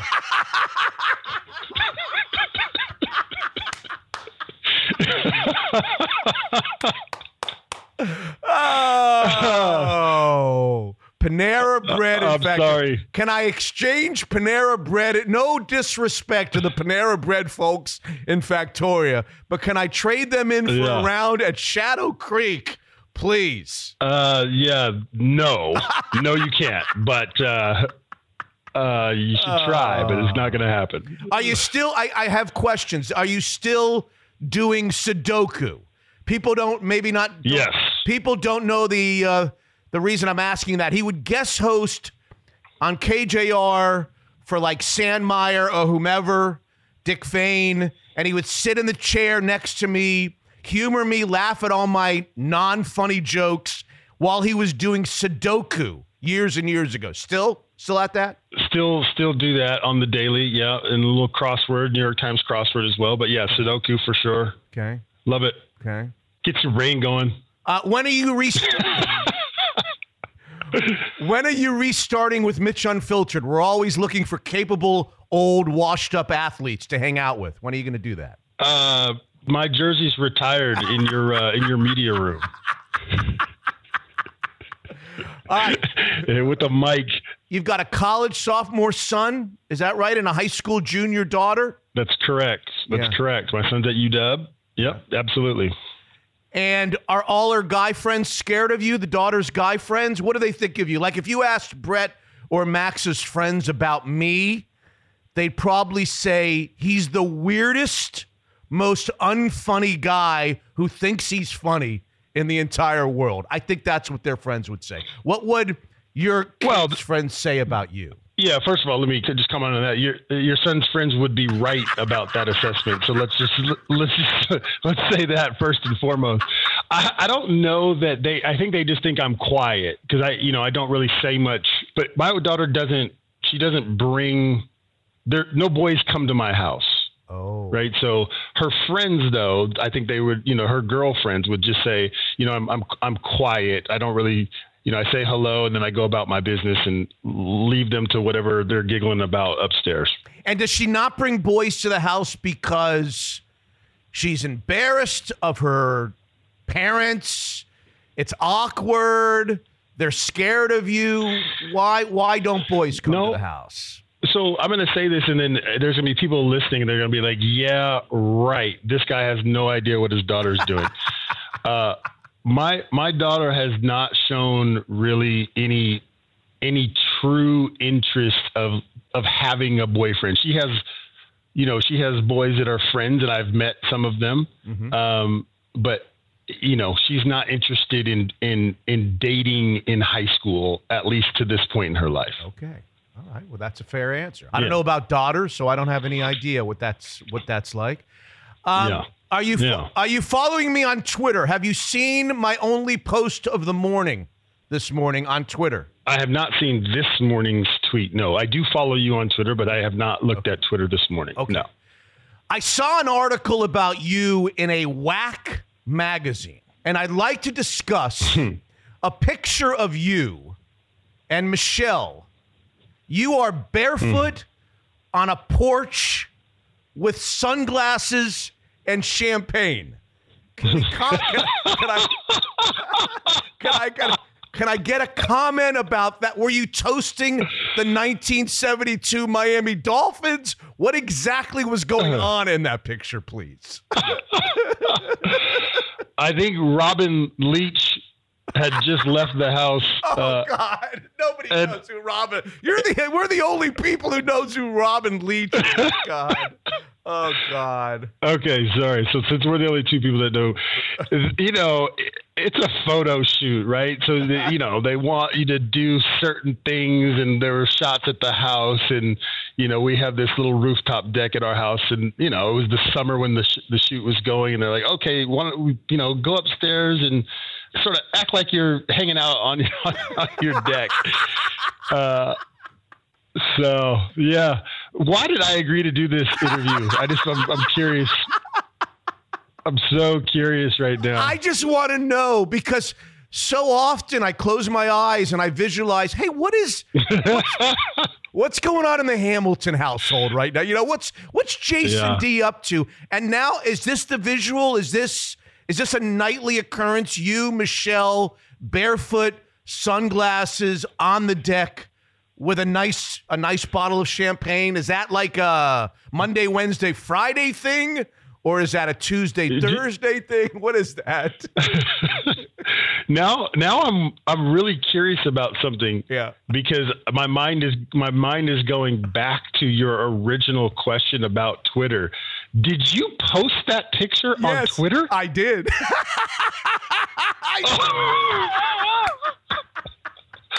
Oh my gosh. I'm going to hang up on you right now. I'm literally going to hang up on you. I wrote that I'm getting ready to interview a big time guest. And if my dear friend Jason D. Hamilton thinks I'm not going to ask him about this picture, he would be sorely mistaken. Oh my gosh. You are fired. Oh my gosh. Let me tell you what it says in the article. Ladies and gentlemen, let me read to you a portion of the whack article on my friend Jason D. Hamilton. It says, part of the reason I transferred to the University of Washington was to help get it back to its winning ways. And I quote, I put a lot of time and effort and energy into trying to see the program get back to some glory days. And we did. A direct quote from Jason D. Hamilton. Now, I will admit that the very next paragraph says there was another reason why you came back to Washington from San Diego State. I don't know you to have ever agreed. Are you finally publicly having a press conference to admit that Michelle was one of the reasons, probably the biggest reason, you left as a highfalutin San Diego? And I'm telling you, he was. Weren't you the conference freshman of the year at San Diego State? Yes, I was.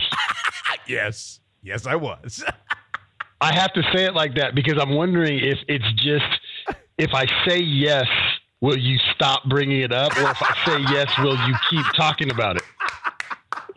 So it's like a lose-lose scenario. If I say yes, then you're, for the next 10 years, going to be like, he finally admitted it in 2023 after all these years. I can see where this is going. Or I can continue to say no, and you're going to ask me every time I talk to you.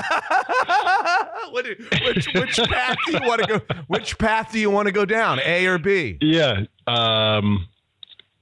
We're gonna go with A. We're gonna switch it up and say it was 51%, and so now it's out. 51%. It was all about Michelle, and then hopefully you won't keep talking about it. That's it.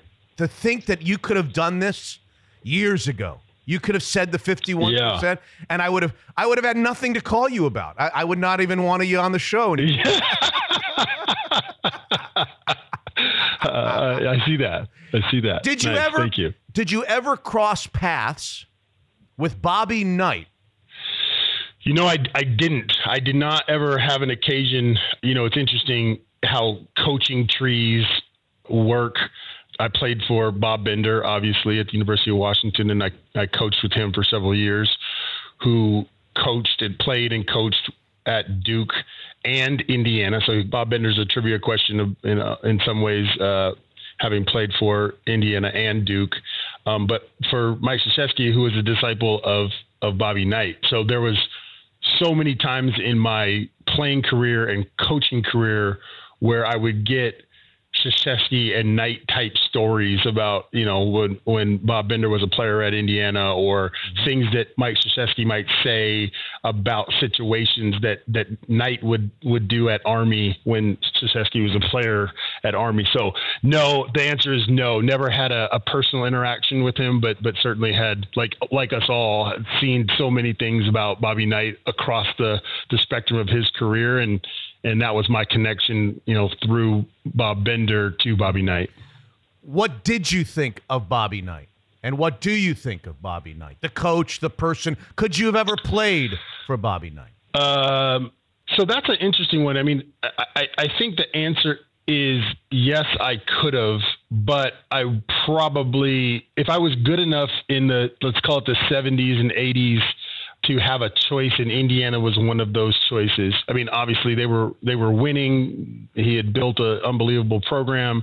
And so you think about that. You go, okay, why doesn't Isaiah Thomas go play for a Bobby Knight when he had, many other choices to play? And so, there's a lot of people, Quinn Buckner and others, that would say great experience, tough, obviously, but wouldn't have traded it. And then but those are people that are on the inside. You look at it from the outside, you go, the volatility I don't really want in my life or in the way that I'm trying to learn the game of basketball and win as a team. So I would say, yes, I could have, but I probably wouldn't have selected it. No. Was he a great coach? I mean, I thought back in the, late 70s, 80s, his contemporary would have been like Dean Smith and John Thompson and those guys. Yeah. He was a little bit after John Wooden. He was kind of a little before Mike Krzyzewski.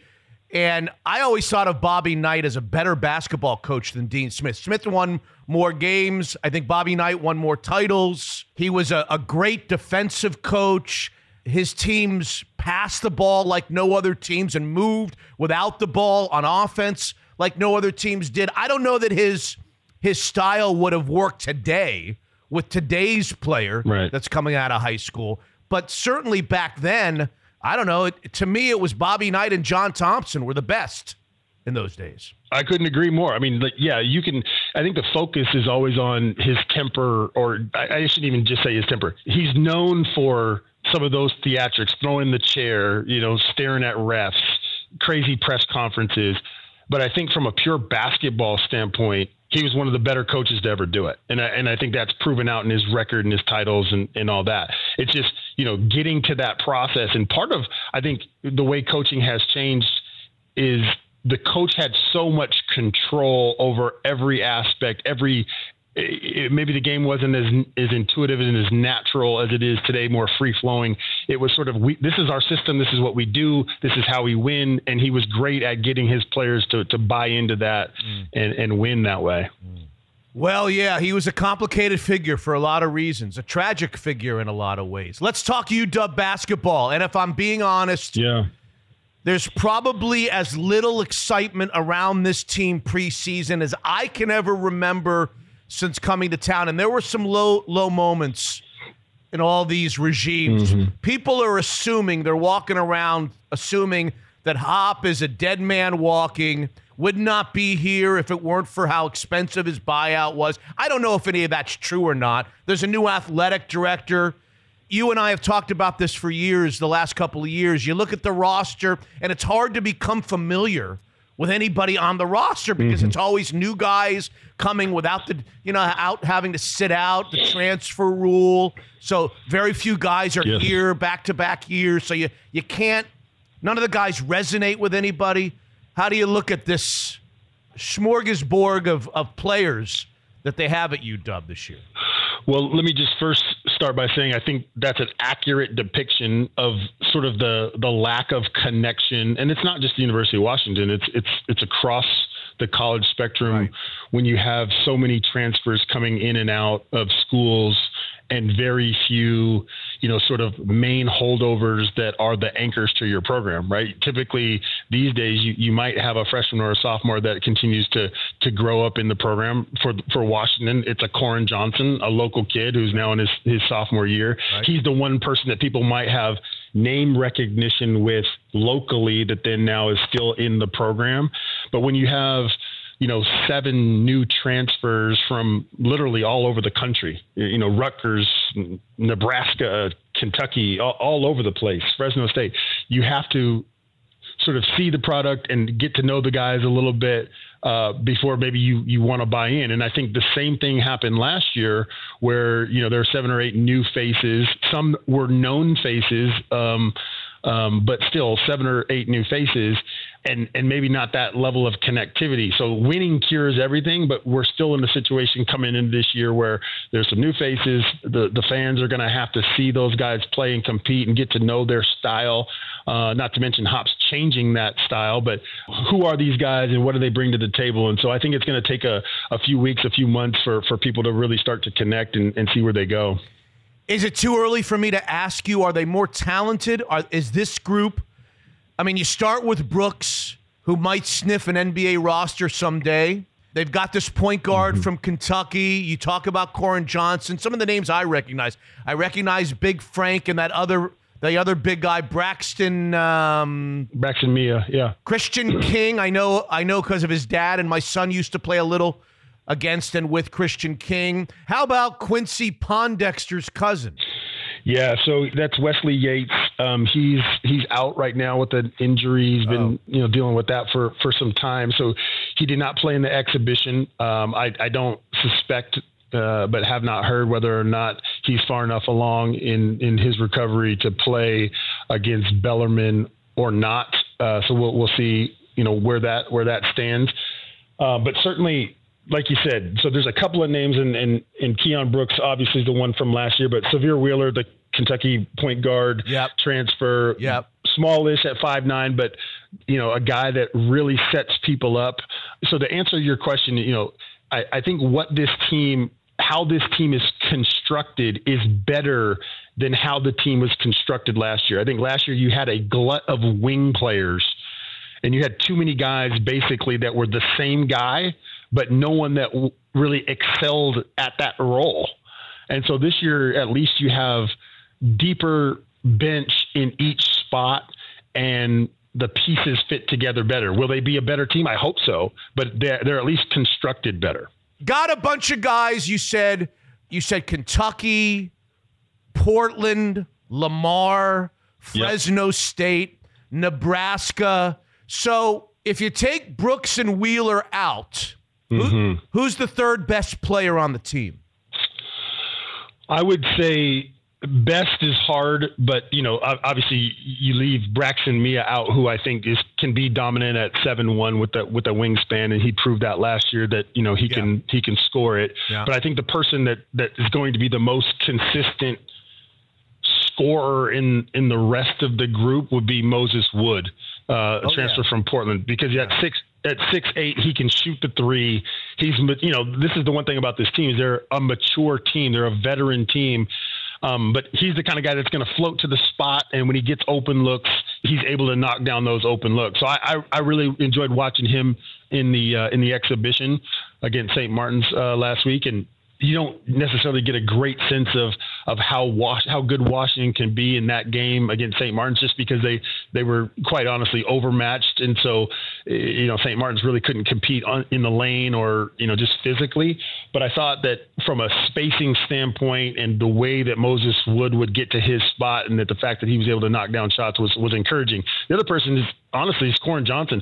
Corin is a lightning rod in terms of he can score in bunches. He can also be wild at times and turn the ball over. But in terms of getting you a bucket when you need a bucket, he's a guy with the ball in his hands that can create on his own. So he's somebody else that I would say is somebody else to watch as this year progresses. How many years are you doing the radio now? I think this is 22.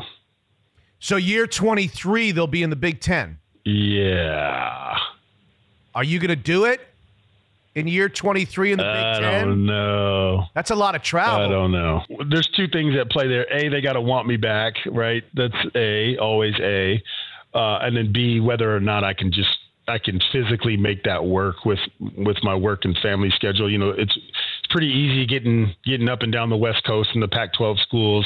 But the Big Ten, the way that they schedule, and that'll be also something that'll be interesting, Mitch, is will they schedule differently as a league with 4 West Coast schools in that mix, right? We're so used to travel partners in the Pac-12 and, being on the road and 1 week and at home the next week. And that's not how the Big Ten does it. That you could play at home on a Tuesday and on the road on a Friday, or it's a bit more random.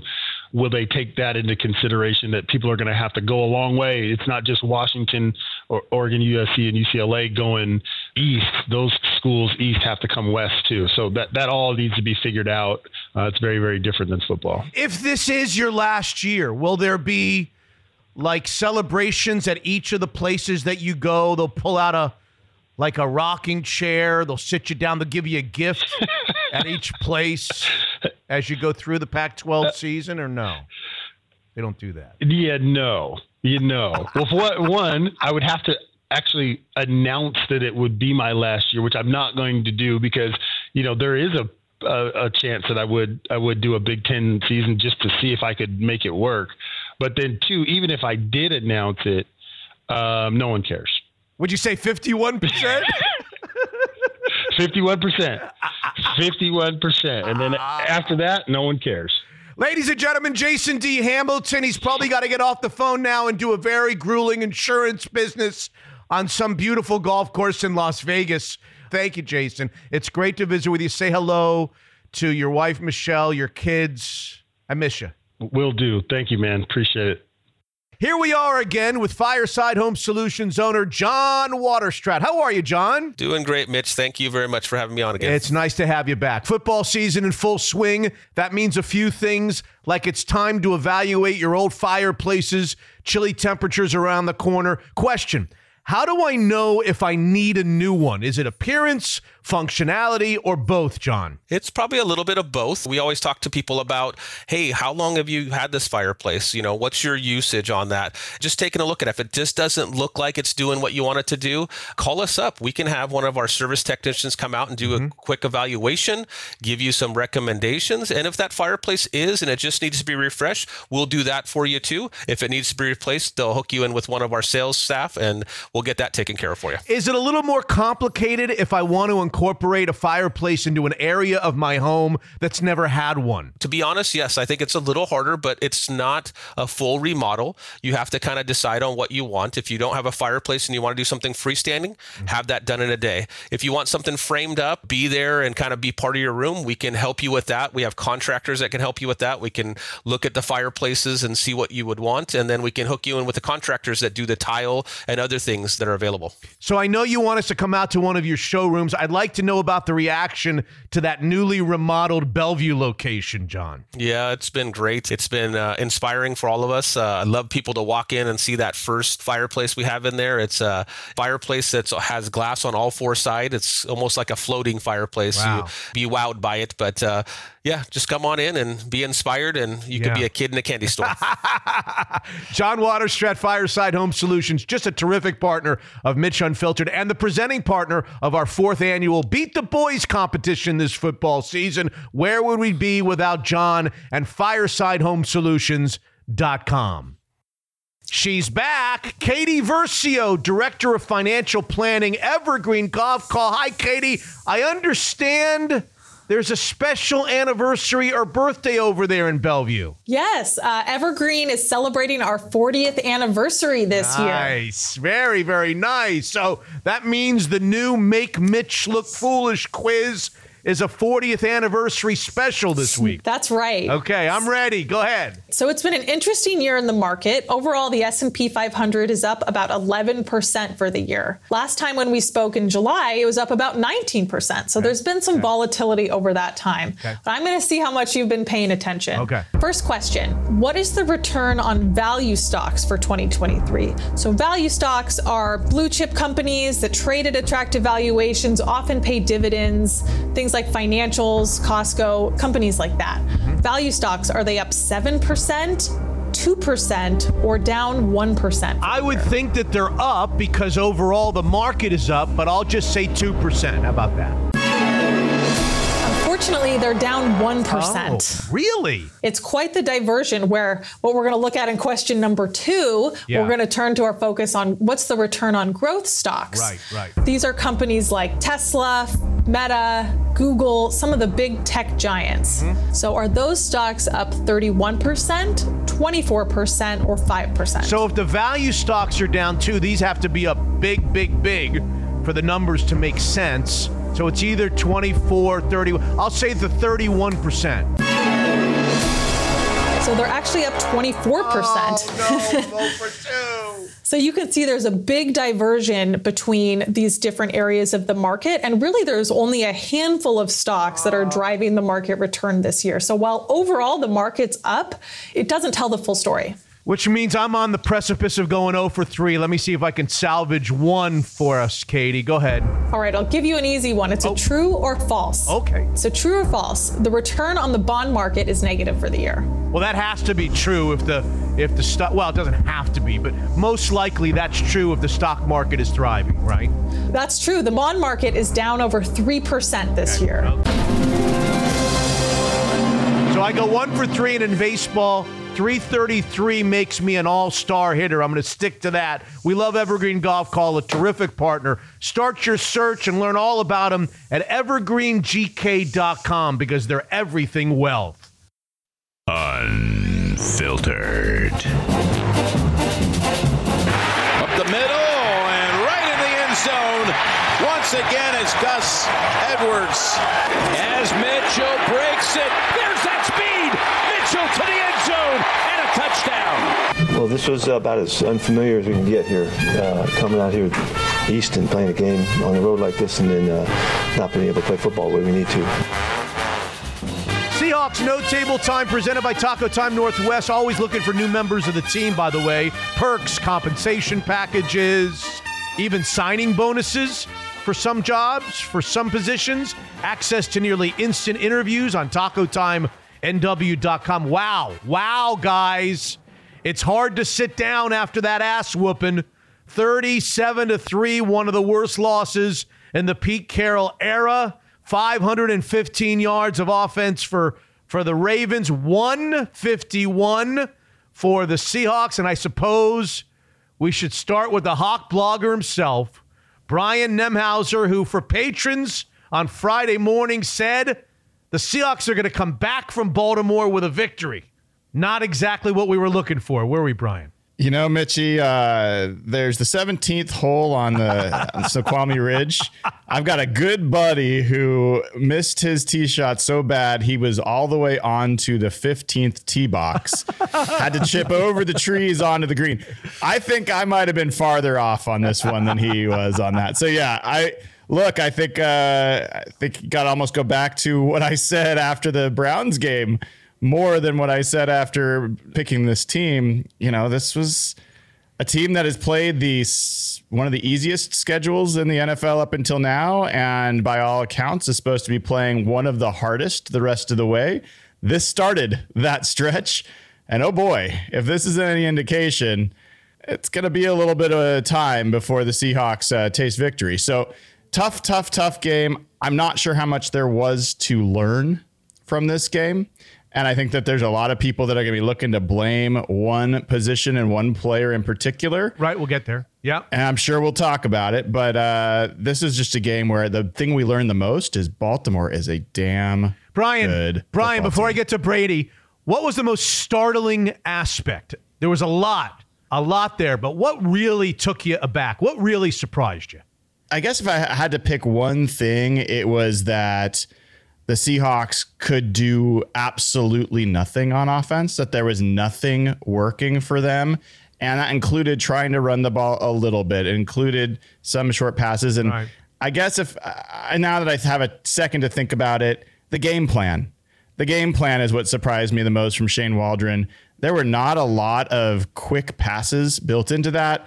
And again, they did not lean on the run that much. So I felt like this was an odd game plan, especially considering how much pressure that offensive line gave up all game. Brady, normally I would start with you by asking you, why did they lose the game?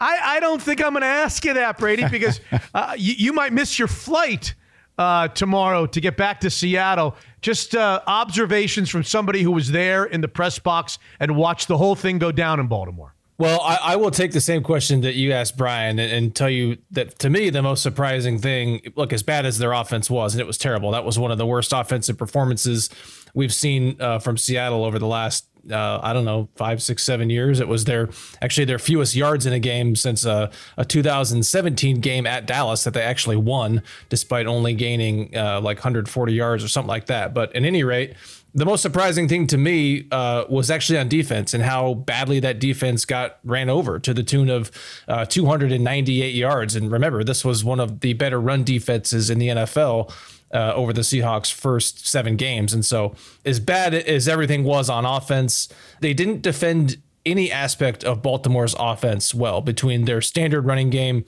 Baltimore had 2 running backs that averaged over 10 yards per carry. Gus Edwards, 10.4, Keaton Mitchell, 15.3. Obviously, when you break off a 60-yard run and a 42-yard run, that's going to bump up the averages. But they didn't do that well. They didn't defend Lamar Jackson scrambling well, which granted, not a lot of teams can do. He had 60 yards on 10 rushes, and he completed 21 of 26 attempts. He didn't really kill them through the air yards-wise, but they couldn't really stop him. And so this defense just did nothing well. I think most troubling, most surprising at least, was their run defense giving up almost 300 yards. And Brian, that comes the first game after they added a defensive tackle that we're all so excited about. Man, you want to look up the definition of pouring ice water on a fun story?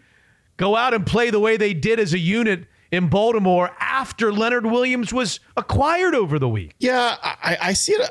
There's no way you can argue with the fact that giving up 300 yards rushing is not good. So I'm not going to make that case. But interestingly, that didn't stand out to me as much because I felt like the game really eventually got away from the Seahawks. It didn't take that long. The first quarter, they held this Baltimore team scoreless. There were a number of drives where they actually got 3 and outs, or they basically forced the Ravens to punt. We're looking pretty good. And then, it got to be 14-0, 14-3, and then 20. It just got to the point where, I don't know. I don't know that it would have mattered that much. And it was hard for me to really focus too much on how the defense was playing because they got less than nothing from the offense. It was just a total terrible game by the offense that just didn't give them a chance. So the natural next question to both Brian and Brady here, Seahawks No Table presented by Taco Time Northwest, is how do you react, Brady, to something like this? Do you make changes? Do you make personnel changes? Do people get demoted from first string to second string? Do new people get opportunity? Do you change scheme on some level? I don't know how much you can do that in a week. Or do you just toss it out the window? Did you get the feeling that everybody was ready to get on the plane and leave it behind in Baltimore and just go out as if it never happened when you faced the Washington Commanders on Sunday? Yeah, I think that's what they've got to do. And fortunately for them, they do have, a pretty favorable rebound opportunity next week against a Commanders team that, sold 2 of its best defensive players at the trade deadline, and they're clearly not competing this year anymore.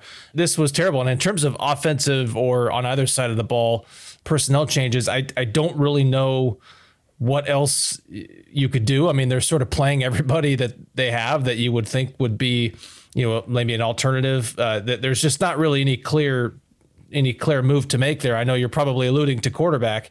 No, not yet. Anyway, I'm going to ask about quarterback, but as an example, the offensive line. Now, I don't know what changes you can make on the offensive line, but when you sit and watch it on TV, Brian and I are sitting and watching it on TV. You're at the game. You see more of what's going on. When we get to the quarterback conversation, I'm going to ask the question that I always ask as somebody who watched it on TV, which is, are there people open? Are these the right plays? Where's the quick hitting passing game? Is the offensive line, what other quarterbacks have done better under the same set of circumstances than the quarterback of the Seattle Seahawks? Or was everybody covered and there's no protection in the offensive line, and there's no running lanes and running game, and you're in 3rd and 10 and 3rd and 12 and 3rd and 15 all the time? What's the issue? I don't know if you can make changes along the offensive line, but do you try? Yeah, I just don't know if anybody is a clear upgrade over what they've got. I mean, they're already sort of playing 2 guys at right tackle. Anthony Bradford has been okay. He's been sort of up and down. And maybe they look to work him in at one of those guard spots like they are at right tackle. But how big of a difference is that going to make, really? I mean, to answer your other question, there was really one play where it seemed like he had a receiver open. It was, I think, late in the first half during that sequence that they bungled where he went to Metcalf and sort of short hop to throw in the end zone to DK. I think he might have had, I'd have to look at it again, but he might have had Lockett open on that play, but there weren't a lot of, at least, plays that stood out to me as, boy, he missed that guy. It seemed like there were plays where he was holding on to the ball a little bit too long and took sacks there, but I don't know if he had guys open down the field. There was one play where it looked like he was doing the same thing where he was going to take another sack, and then he hits DK Metcalf for that 50-yard gain to put them in, a decent scoring position. I think that was also late in the first half, and then they didn't really do a whole lot with that. So, yeah, I mean, this was a tough day, and as much heat as there is going to be on Geno, and a lot of it deserved, he just didn't have a whole lot of time in this game, and they did not. This was not a good game at all for their offensive line. Brian, before we go back to Geno, because that's what everybody is complaining about on social media, and that's where the center of conversation will be all week. Let me ask you about Charles Cross, the left tackle. They spent a very high draft choice on him. We're now in the middle of the second year. The grace period is over. Are we seeing what we expected to see when they drafted him? Is he good enough? Are we starting to wonder whether he's just not a quality left tackle and it's a bad pick high in the first round? It all gets back to expectations. And if your expectation is at the number 9 overall pick where he went, you're looking for a Pro Bowl level left tackle. I don't think there's any indication that Charles Cross is on a trajectory to reach even that. I'm not talking all pro, best of the best, just a Pro Bowl player. This guy looks like he could potentially be an above average starter, but he is wildly inconsistent. He is not held up against the best. I know everyone really loved his game against Myles Garrett last week. I haven't looked that closely to say, but no, I don't think that he has earned anyone's faith that this guy is going to be a very good left tackle. And in fact, I think their best tackle has been out the entire year. Every single player on that offensive line was giving up pressure 1 through 5. Yeah, and I think Cross was called for a false start, as was Jason Peters. Evan Brown had a holding penalty that negated one of their best runs of the day. It was pretty clear early on that this was going to be a tough game for them, offensive line-wise, and you would have liked to seen them switch gears more. And we've seen them do that in games where it's clear in the first half that the pass protection is just not holding up, and you go to more quick game stuff, and you get the ball out quickly, and you take some pressure off of those guys. And it didn't seem like there was much of that, or at least enough of that. Part of the problem is when you're going 3 and out on every possession, you just don't really have time to do much of anything. And so maybe they wanted to do that, but I thought that was not so much game plan wise, but just adjustment wise, they came up short there. I want to ask you guys, both of you, pick any quarterback, however many quarterbacks you want. How many of them would have put up 20 points or more behind this offensive line in this game? It's hard for me to say without knowing whether the receivers are open.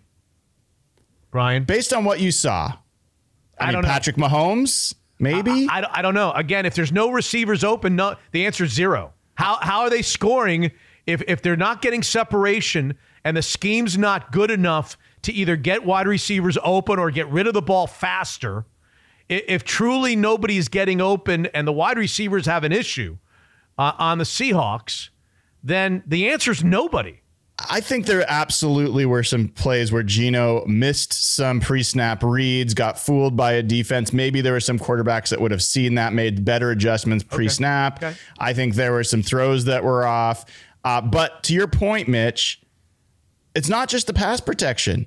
There was no space on Sunday for them to get any run game going either. So there just was nothing going on here that I think you can really say, hey, just switch the quarterback to the best quarterback in the league, and all of a sudden you got something. Yeah, and you don't even have that option, by the way. It's true. Brady, as it comes to Geno, there's really only one opinion that matters, and that's Pete Carroll's. And Pete Carroll made it very clear after the game on Sunday that this is not on Geno.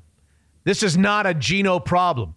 This is an other stuff problem. expand on what he said. Yeah, it was kind of interesting because early on in his post-game press conference, he was asked back-to-back questions about Geno. One was sort of a specific one about, what can you do to help him out more? And then I followed up with the question, just a general question as it gets, what did you think of Geno's day? And he went out of his way to defend Geno and say, I think the first words out of his mouth were, I don't think this is about Geno at all. So he was clearly trying to deflect the blame, perhaps sensing that, the line of questioning was indicating that this was on Geno, and that wasn't the point. But he certainly went out of his way to try to shoot down any notion that there's any sort of consideration about making a quarterback change. Now, what's interesting is that the fact that this game was a blowout, that provided a pretty simple cover for them to pull Geno. I mean, the final score was 37-3. It was 37-3 midway through the fourth quarter. And the other team pulled their quarterback, right? Right, exactly. Yeah, exactly. Right. What you see teams do that in late in blowout games. Right. And even if Carroll would have been asked about it afterwards, he could have easily said, no, there's no point in having him out there. There's no point in risking injury in a game that's out of hand.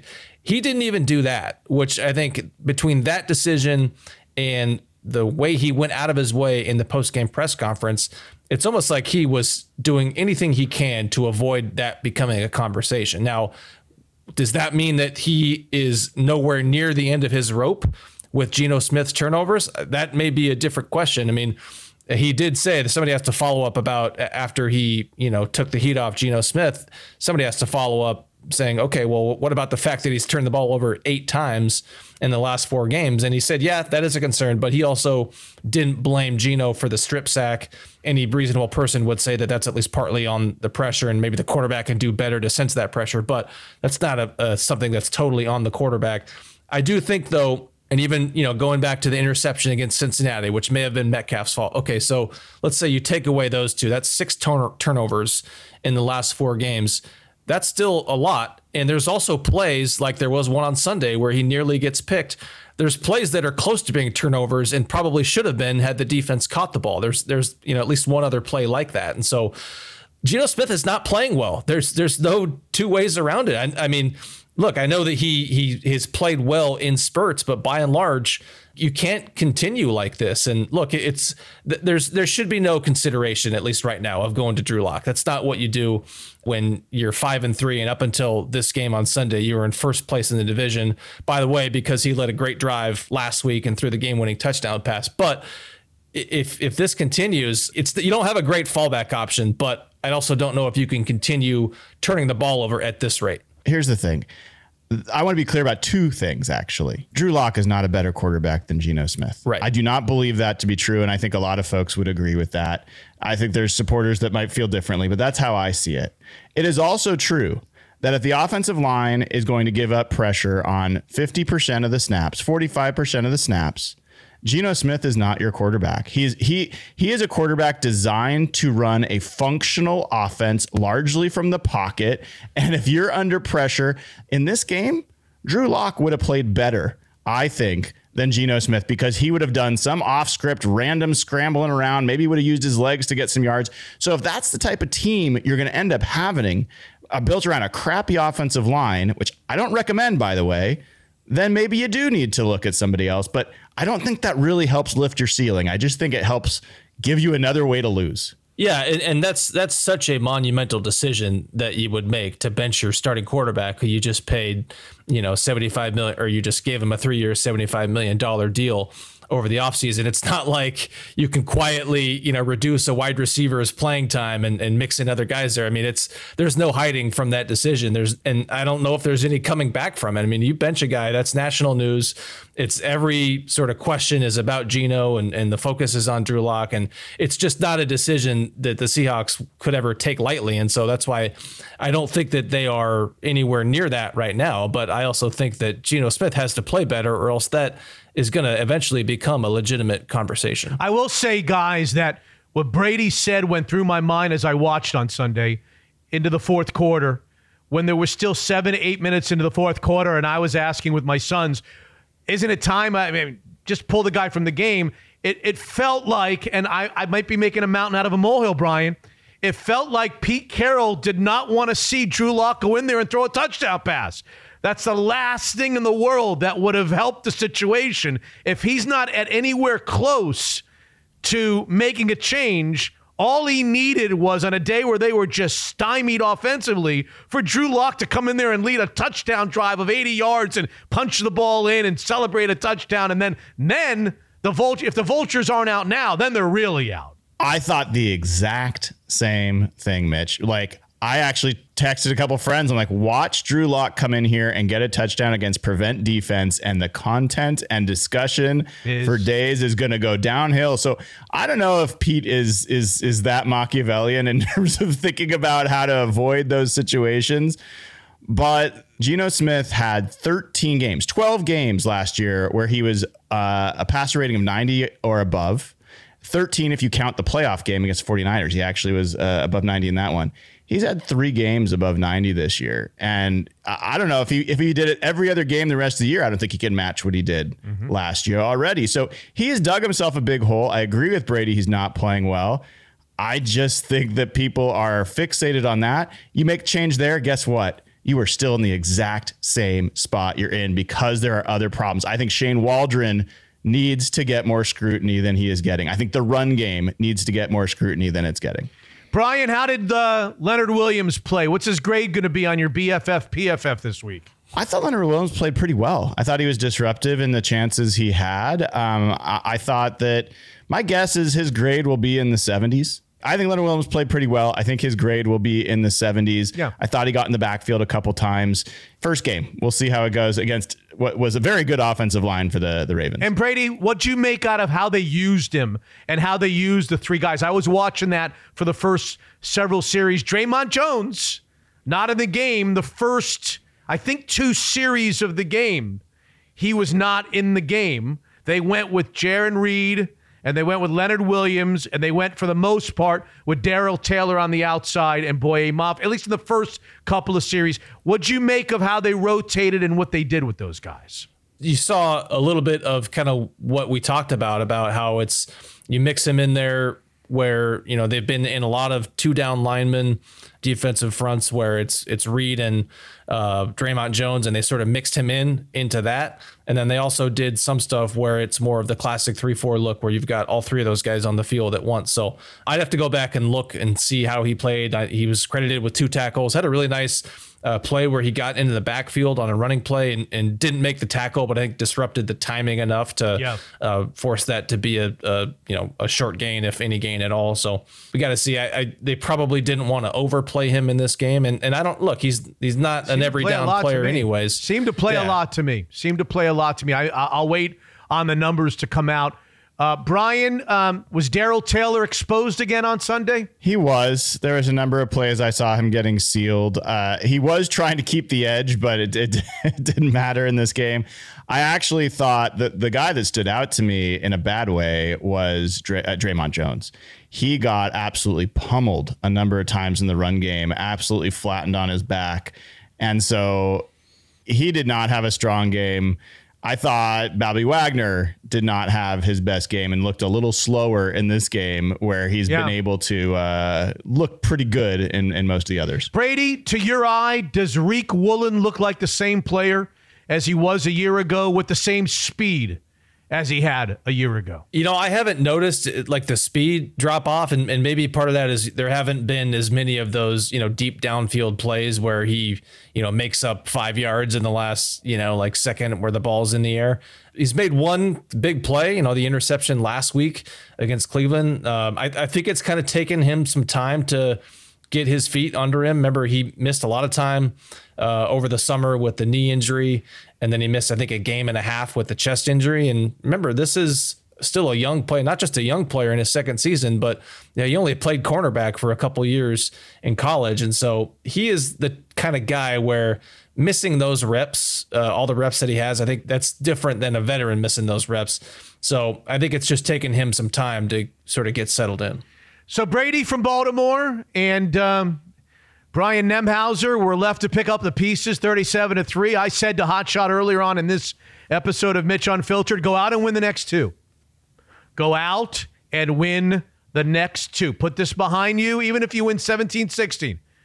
beat the Washington Commanders where you'll be a favorite at home on Sunday, and then go to Los Angeles and avenge the earlier season loss and beat the Rams. If you do that, you will be 7-3, and 2 of your 3 losses will be to AFC teams. I have a great friend in Mr. Playoffs. He's actually a second cousin once removed, and he told me, get to 7-3 with 2 losses against the AFC North, and you are in rock solid position in a very bad NFC where a 9-8 Seahawks team at season's end will be in the playoffs. Now, what that means to you, it's just another year where they go into the playoffs, slip in, and lose early. I can't help you with that. But go out and beat the Commanders and then beat the Rams, and then you've got that 4-game killer stretch. 2 San Franciscos, a Philadelphia, and a Dallas in that 4-game stretch after the 2 games that you need to go out and win. The question is, do we even want to go down the path of Taco Time Northwest? Yeah, let's do it. Admiring somebody who did so. I can't wait. All right. Taco Time Northwest always applauds those that love to do some work and are always looking to enhance their teams across the Pacific Northwest. Brady Henderson, who seems eager, who was doing some work either in this game or somebody over the weekend. Who was doing some work? Sure. Well, there might have only been one player who was actually doing some work for the Seahawks in this game. So I'm going to leave that to you guys. I'm going to go completely off the board. No, Mitch, I'm not going to go with any of my editors at ESPN.com. I'm not going to go with any of the great stats people. What kind of game did Bobo have? I'm not going to go with Jake Bobo either.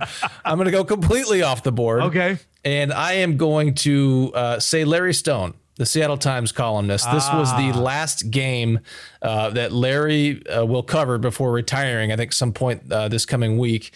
It's too bad that the Seahawks couldn't have sent them out on a with a better game to cover, but that is what it is. Look, Larry is, at least as long as I've been alive and reading sports columns in Seattle, he's the best columnist this city has had, and he's probably one of the best Seattle has ever had.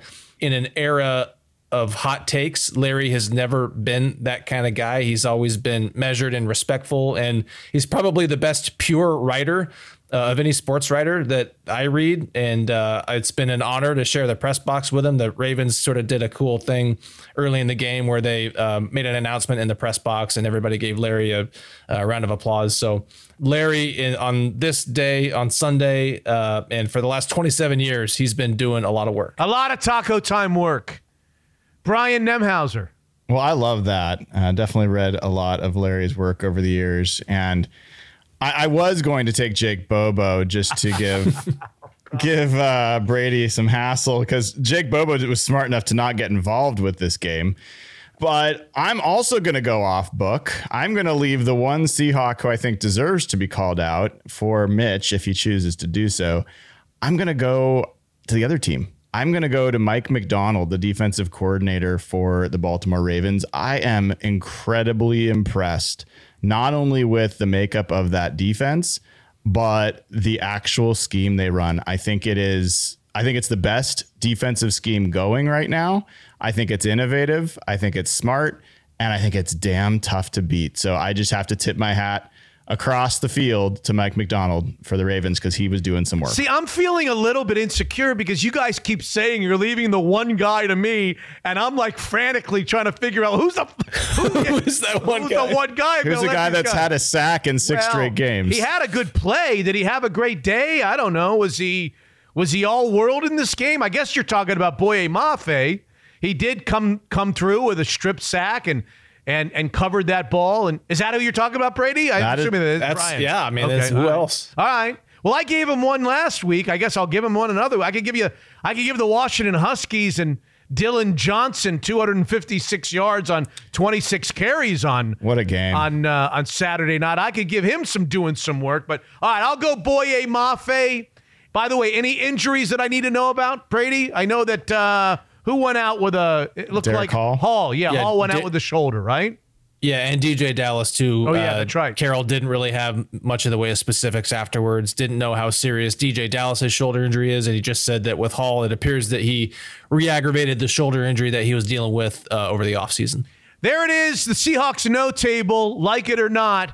We'll be back with you this week for patrons. Brian's taking a little trip, a little voyage. He's got to get away to get his mind cleared after what he saw on Sunday in Baltimore. It'll be Seattle and Washington renewing that rivalry. There is no rivalry, but I'll just say it. Renewing that rivalry on Sunday afternoon at Lumen Field. Brian, Hawk Blogger, thank you very much, Brian. Thanks, Mitch. And Brady Henderson, ESPN Seahawks Insider. Thank you, Brady. Travel safe home. Okay, appreciate it. Thank you. Here we are together again with Lindsay Schwartz of Daniel's Broiler, and it's hard to believe, Lindsay. It feels like yesterday we were playing golf in 80 degrees, and now, bam, Thanksgiving is here, and Thanksgiving, to me anyway, always reeked of Daniel's Broiler. Hey, Mitch. Yeah, Thanksgiving is here. Seattle fall weather is here. But it's Daniel's time of year. It's what better place to be in this kind of weather? What better place to be on Thanksgiving? We've talked before. It's our busiest day of the year, and we're pumped. It's coming up. So where are you? I know you're pretty much booked at most of the locations. We're trying something different. The Levy family is going to the downtown Seattle location and the Hyatt, your newest location, for the buffet. Yeah, you're right. We book up fast like we've talked about before, and we're pretty booked up at the other 3 locations. You might still be able to find a spot here and there. But, the downtown location, it's our newest.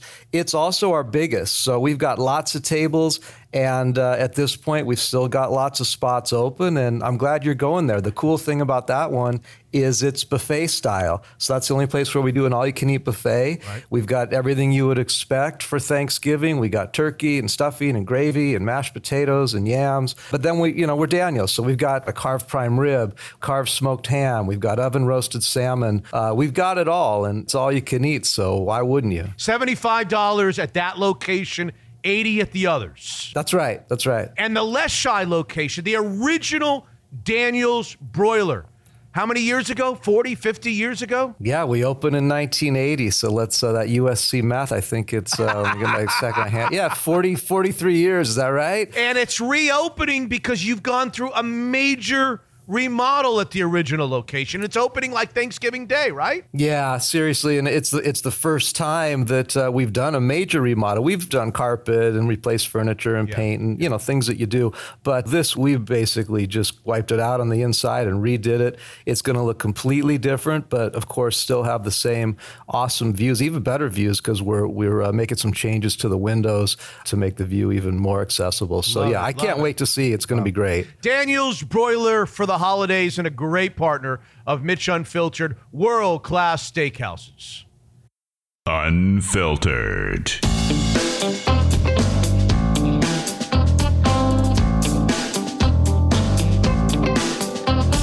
Other Stuff segment, episode 261 of Mitch Unfiltered.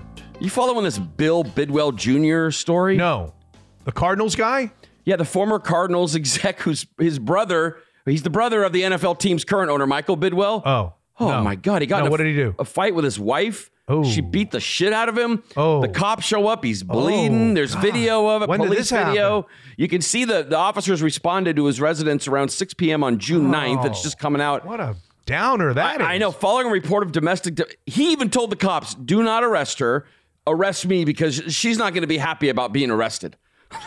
you think? I mean, this guy's scared to death of his wife. It's crazy. He had blood. God. She allegedly took a glass of beer and hit him over the head. Oh my God. A mess. Anybody know what the fight was about? No? Yes, I do, as a matter of fact. Would you like to hear? No, not really. Carpet installation.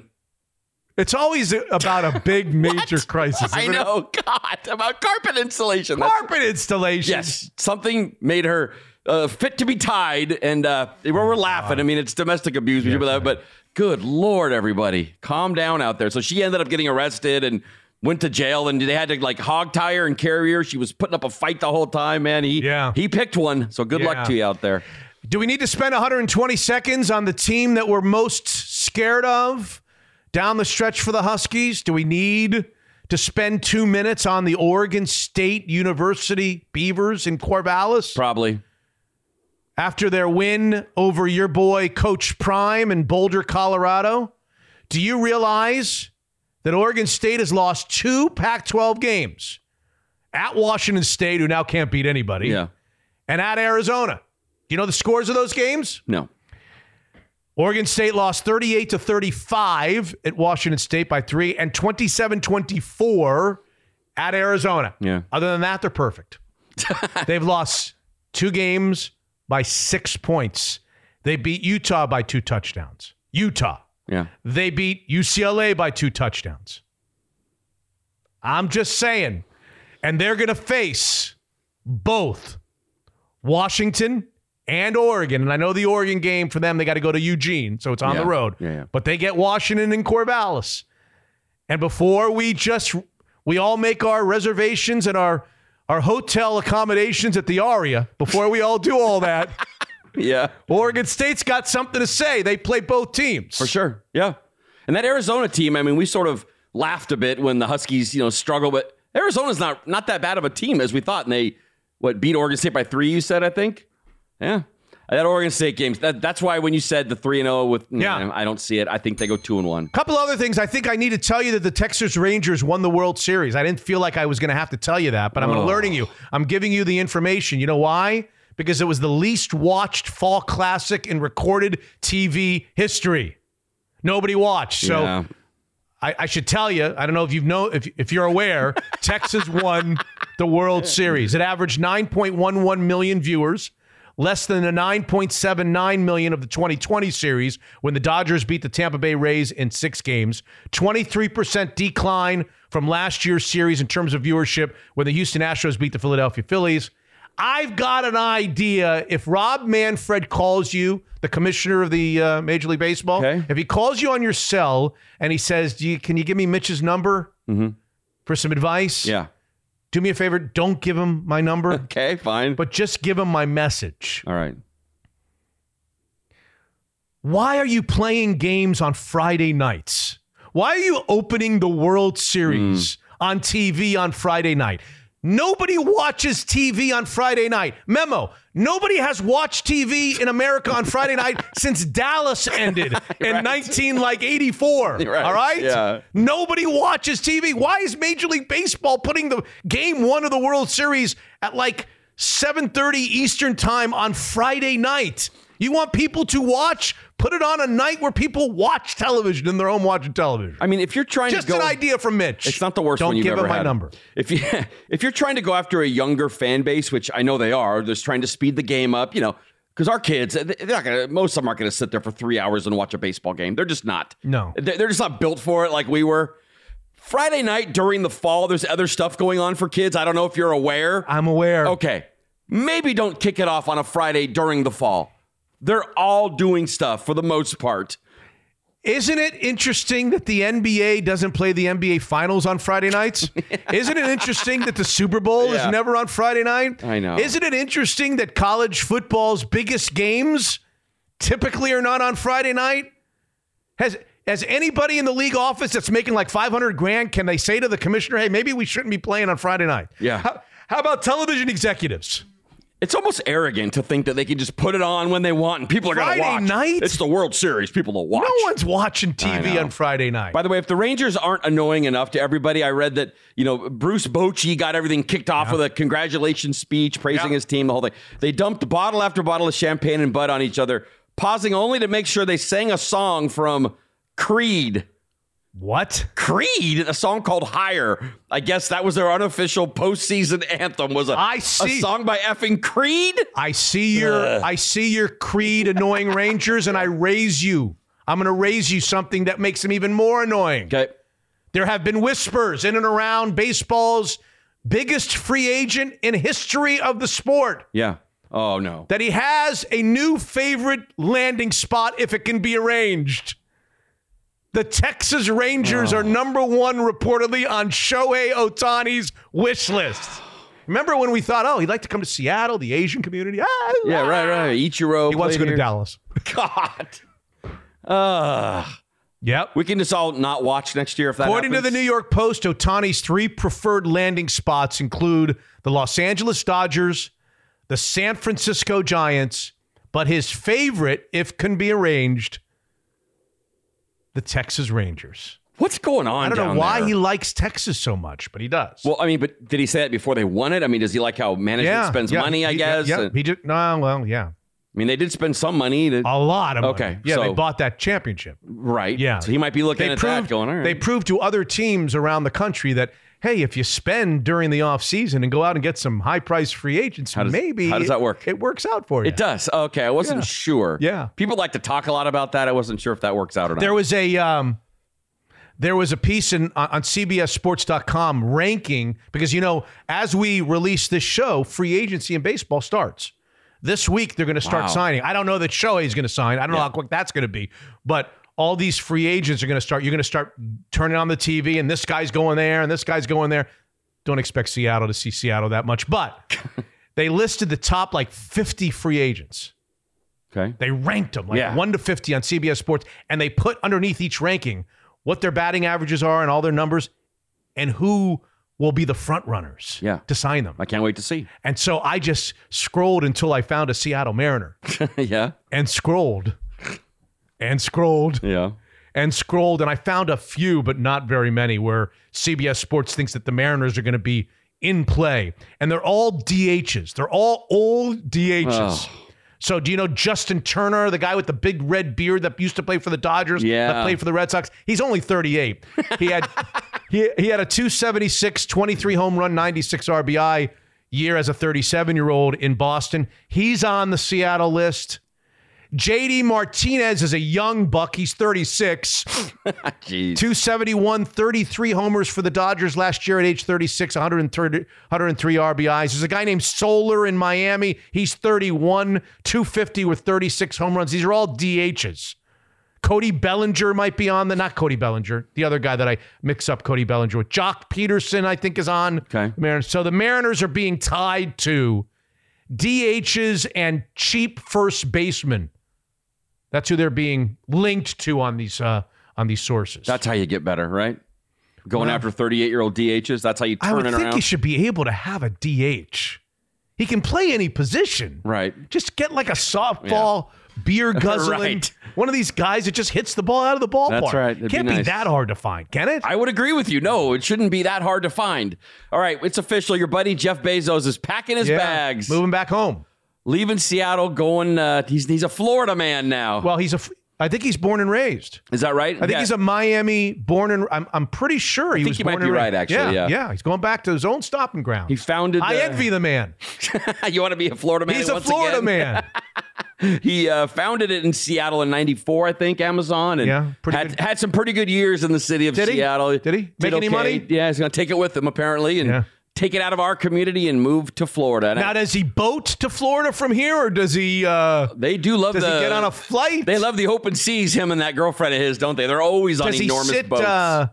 Does he sit to coach in that Alaska nonstop to Fort Lauderdale that I take all the time? He sits on coach. He's plenty of coach seats for him. Yeah. So goodbye to Jeff Bezos. Good luck to you. I wanted to tell you that on Thursday night in the NBA, I know you're a big NBA fan, there was a game between the Spurs and the Phoenix Suns. Kevin Durant. Oh, yeah. Your old buddy used to play for the Sonics. He did, yes. He had 28 points and 6 rebounds in a game against the San Antonio Spurs this past Thursday. He must be 35, 36 at this point. No. He's not that old?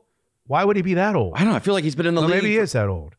Been in the league forever. Are you curious as to why I'm telling you about a 28.6 rebound game from Kevin Durant and a regular season game, NBA game against the Spurs? Are you wondering? Sure. Are you curious? I'm very curious. Well, it's because of the other guy that played in that game. Oh. Who people say plays like Kevin Durant. The guy for the Spurs, you're going to say. Yeah, a guy named Victor Wembanyama at 19 years old had 38 points, 10 rebounds, and 2 blocks in that game. And by the way, blocks became an official stat in the NBA in the 1973-74 season. Okay. That's the first time that they actually counted blocks.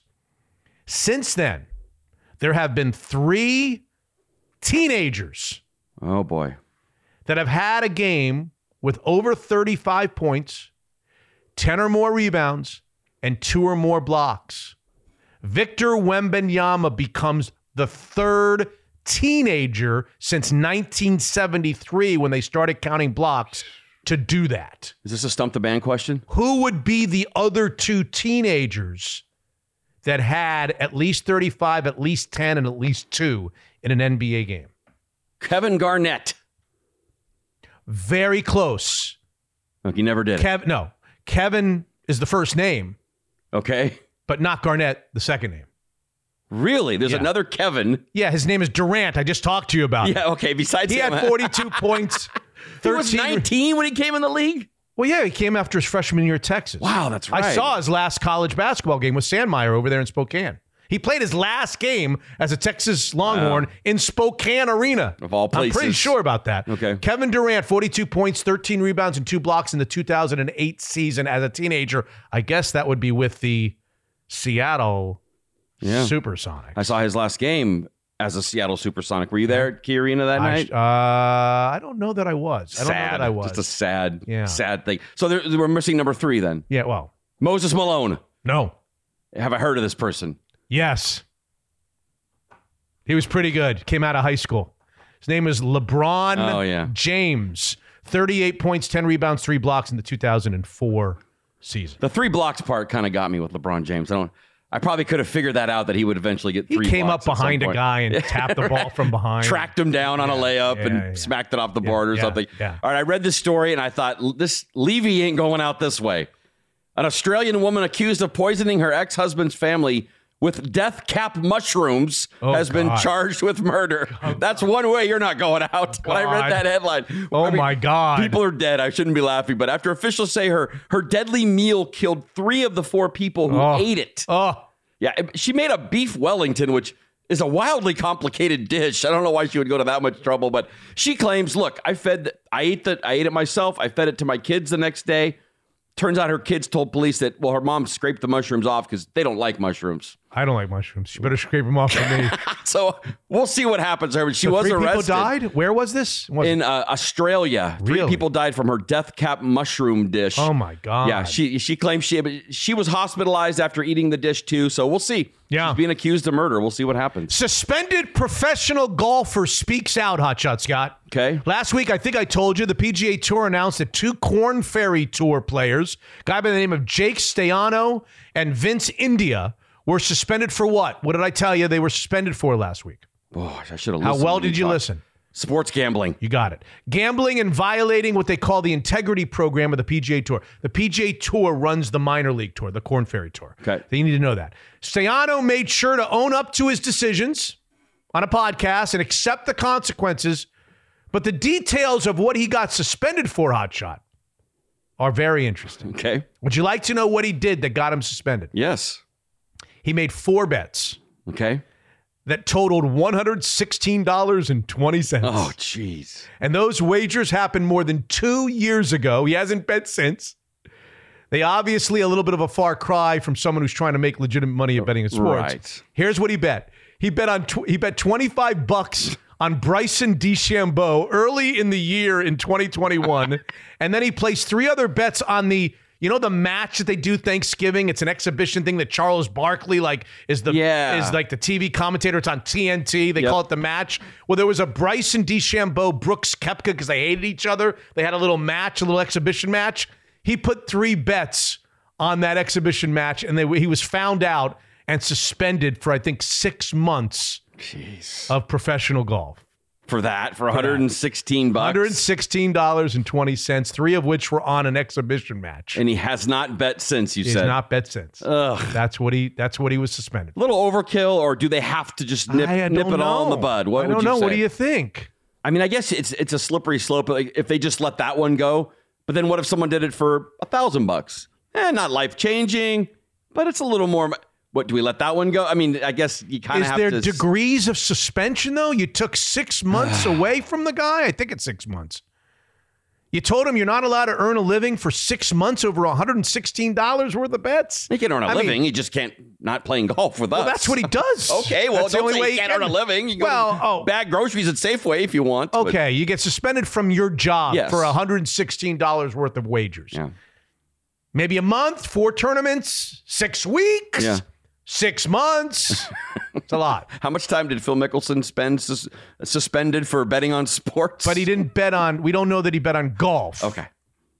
We don't know that. You're right.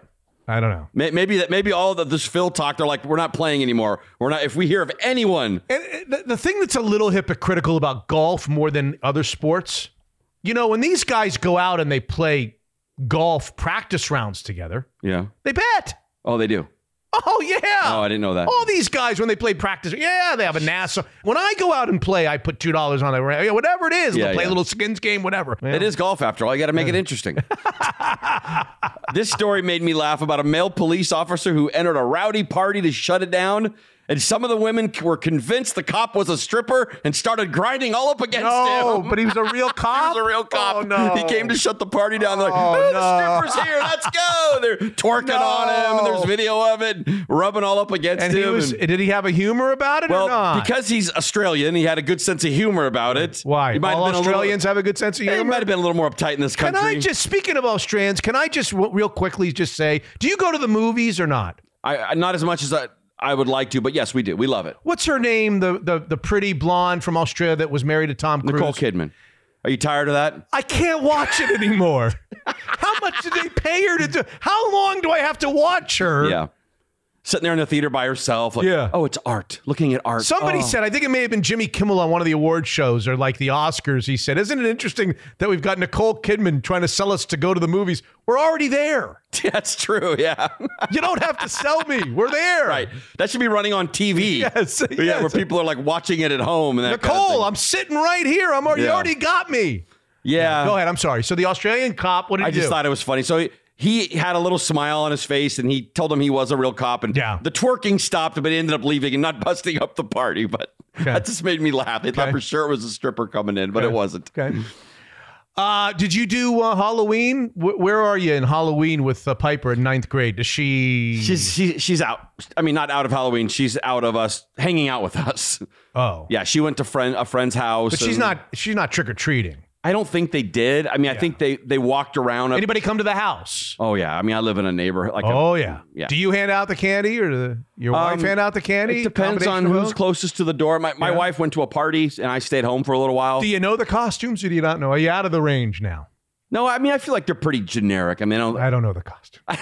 No one's going as Blueface. Nobody went as Bad Bunny. Yeah, right. Nobody was a Blueface, but I did have Marshmello come to the door. I don't know. Do you know Marshmello? No. See, good. I'm glad you don't. Go on. Marshmello apparently is like a DJ or a DJ rapper. He's got a big marshmallow head. Okay. Yeah, I feel old now because I have no idea what you're talking about. I did not know. If you're not Spider-Man and you come to my house, right. Spider-Man I got. Batman you might recognize potentially. I guess I should be living in Chesapeake, Virginia. Because the other thing that bothers me a little bit, I wouldn't say it bothers me, but I do rib the kids when the old ones come. You do. Do you have the old ones come to your house where they're clearly older than everybody else and they're not even dressed up? You're like, what are you? And you're like, I'm just a pedestrian. They're not in any kind of a costume. See, I don't have it in me to bust their balls like that. I want to get rid of... Do you have those that come to your house? Yeah, they're too old, but I'm looking to get rid of the candy. It's one thing to be old and dressed up, but how about old and in just street clothes? Not that often that I can think of. Yeah, no. we had that. You did. And I bust their balls. I don't have it in me to engage with people. Well, I'll say to them, like in a joking way, I'll say, when is it over? Really? What? They're going to crush their little fun. I say, their little fun. They're like 25 years old, these people. I say, don't you think it's time? Do you really? Yeah. Oh, see, I don't have that in me. You don't? No, I don't. I can't do it. I just handful right in the bag. Chesapeake, Virginia. When are kids too old to go trick-or-treating, Hotshot Scott? In some U.S. towns, believe it or not, are you ready? Yeah. It's illegal for teenagers to indulge in Halloween. Really? Chesapeake, Virginia, until recently, had a 1970s law on the books threatening any teen caught trick-or-treating with up to 6 months in jail. The city changed the law after a massive backlash, but there's a statute that still says that kids over 14 who trick-or-treat are guilty of a misdemeanor. Other towns have similar laws like Jacksonville, Illinois, Rayne, Louisiana, both of which bar kids that are 13 and older from trick-or-treating. So there are still in 2023, in Bellevue, Illinois, I'll have you know, a law on Halloween solicitation forbids anyone above 8th grade from going trick-or-treating. The city also requires anyone over 12 years old to get permission from the mayor or chief of police if they want to wear a mask or disguise on days other than Halloween. Wow. Your Honor, I'd like to wear a mask on May 3rd, if that's okay, just for a couple hours. I mean, why would anyone want to wear a mask on a day that's not out? That's the point. Well, yeah, I guess, right. That's the point. Yeah, I guess if you're going into a bank with one on non-holidays, that's probably. the point. Wow. That's the Maybe point. you should live in one of these cockamamie small towns. I guess I should. RIPs, Bobby Knight, 83 years old, one of the greatest that ever did it, but a very complicated figure. How do we remember the man? We spoke to Jason Hamilton in segment number 2 of our interviews on this episode, 261. How do you remember Bobby Knight? Robert Montgomery Knight. Hot shot. Good for the game of college basketball. Yes. You sure? Even though he was grabbing kids and grabbing athletes by the neck in practice and having confrontations with students in the quad during the week. Hey, Knight. Yeah. You don't want to do that. But he's got a lot of players that defend him. A lot of, not just players. There are a lot of articles being written in the last 48, 72 hours from people like they're writing articles that you didn't know the real Bobby Knight because he never let you know the real Bobby Knight for whatever that means. I do know this, that in 1994, when he grabbed the microphone at Assembly Hall in Bloomington, Indiana, he said the following words. When my time on earth is gone and my activities here are past, I want they bury me upside down so my critics can kiss my ass. That sounds about right for him. Youngest coach, Division I school in 1965. He broke in at 24. He was the head coach of Army at 24. He made his mark, obviously, at Indiana. School record, 661 wins.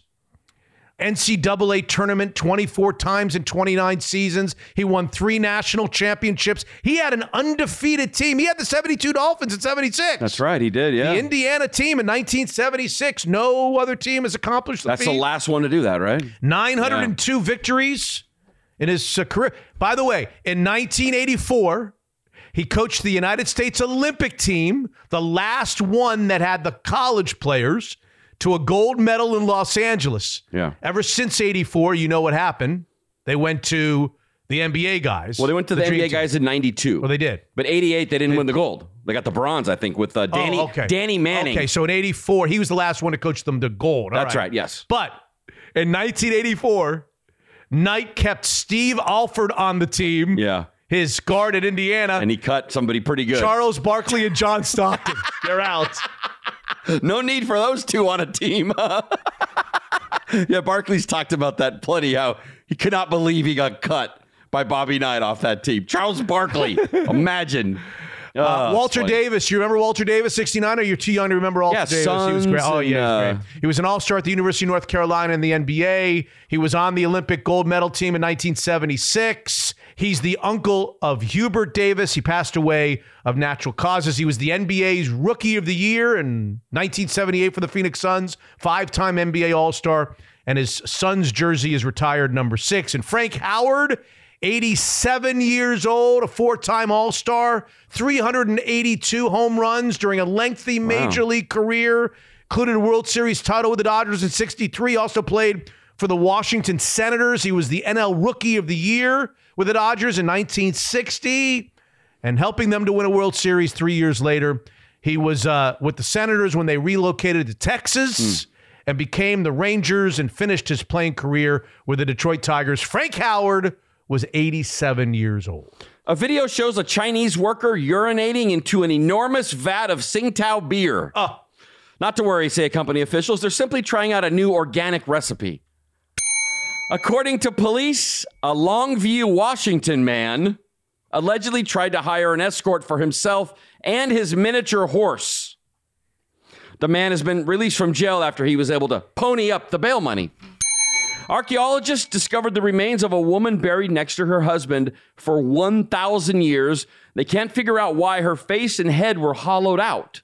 Really? Perplexed? You try laying next to your spouse for 1,000 years, you'll be begging someone to hollow out your head, too. An Ohio judge has issued an arrest warrant for a woman. You went spouse. I see how you did that. An Ohio judge has issued an arrest warrant for a woman accused of defecating on a church altar.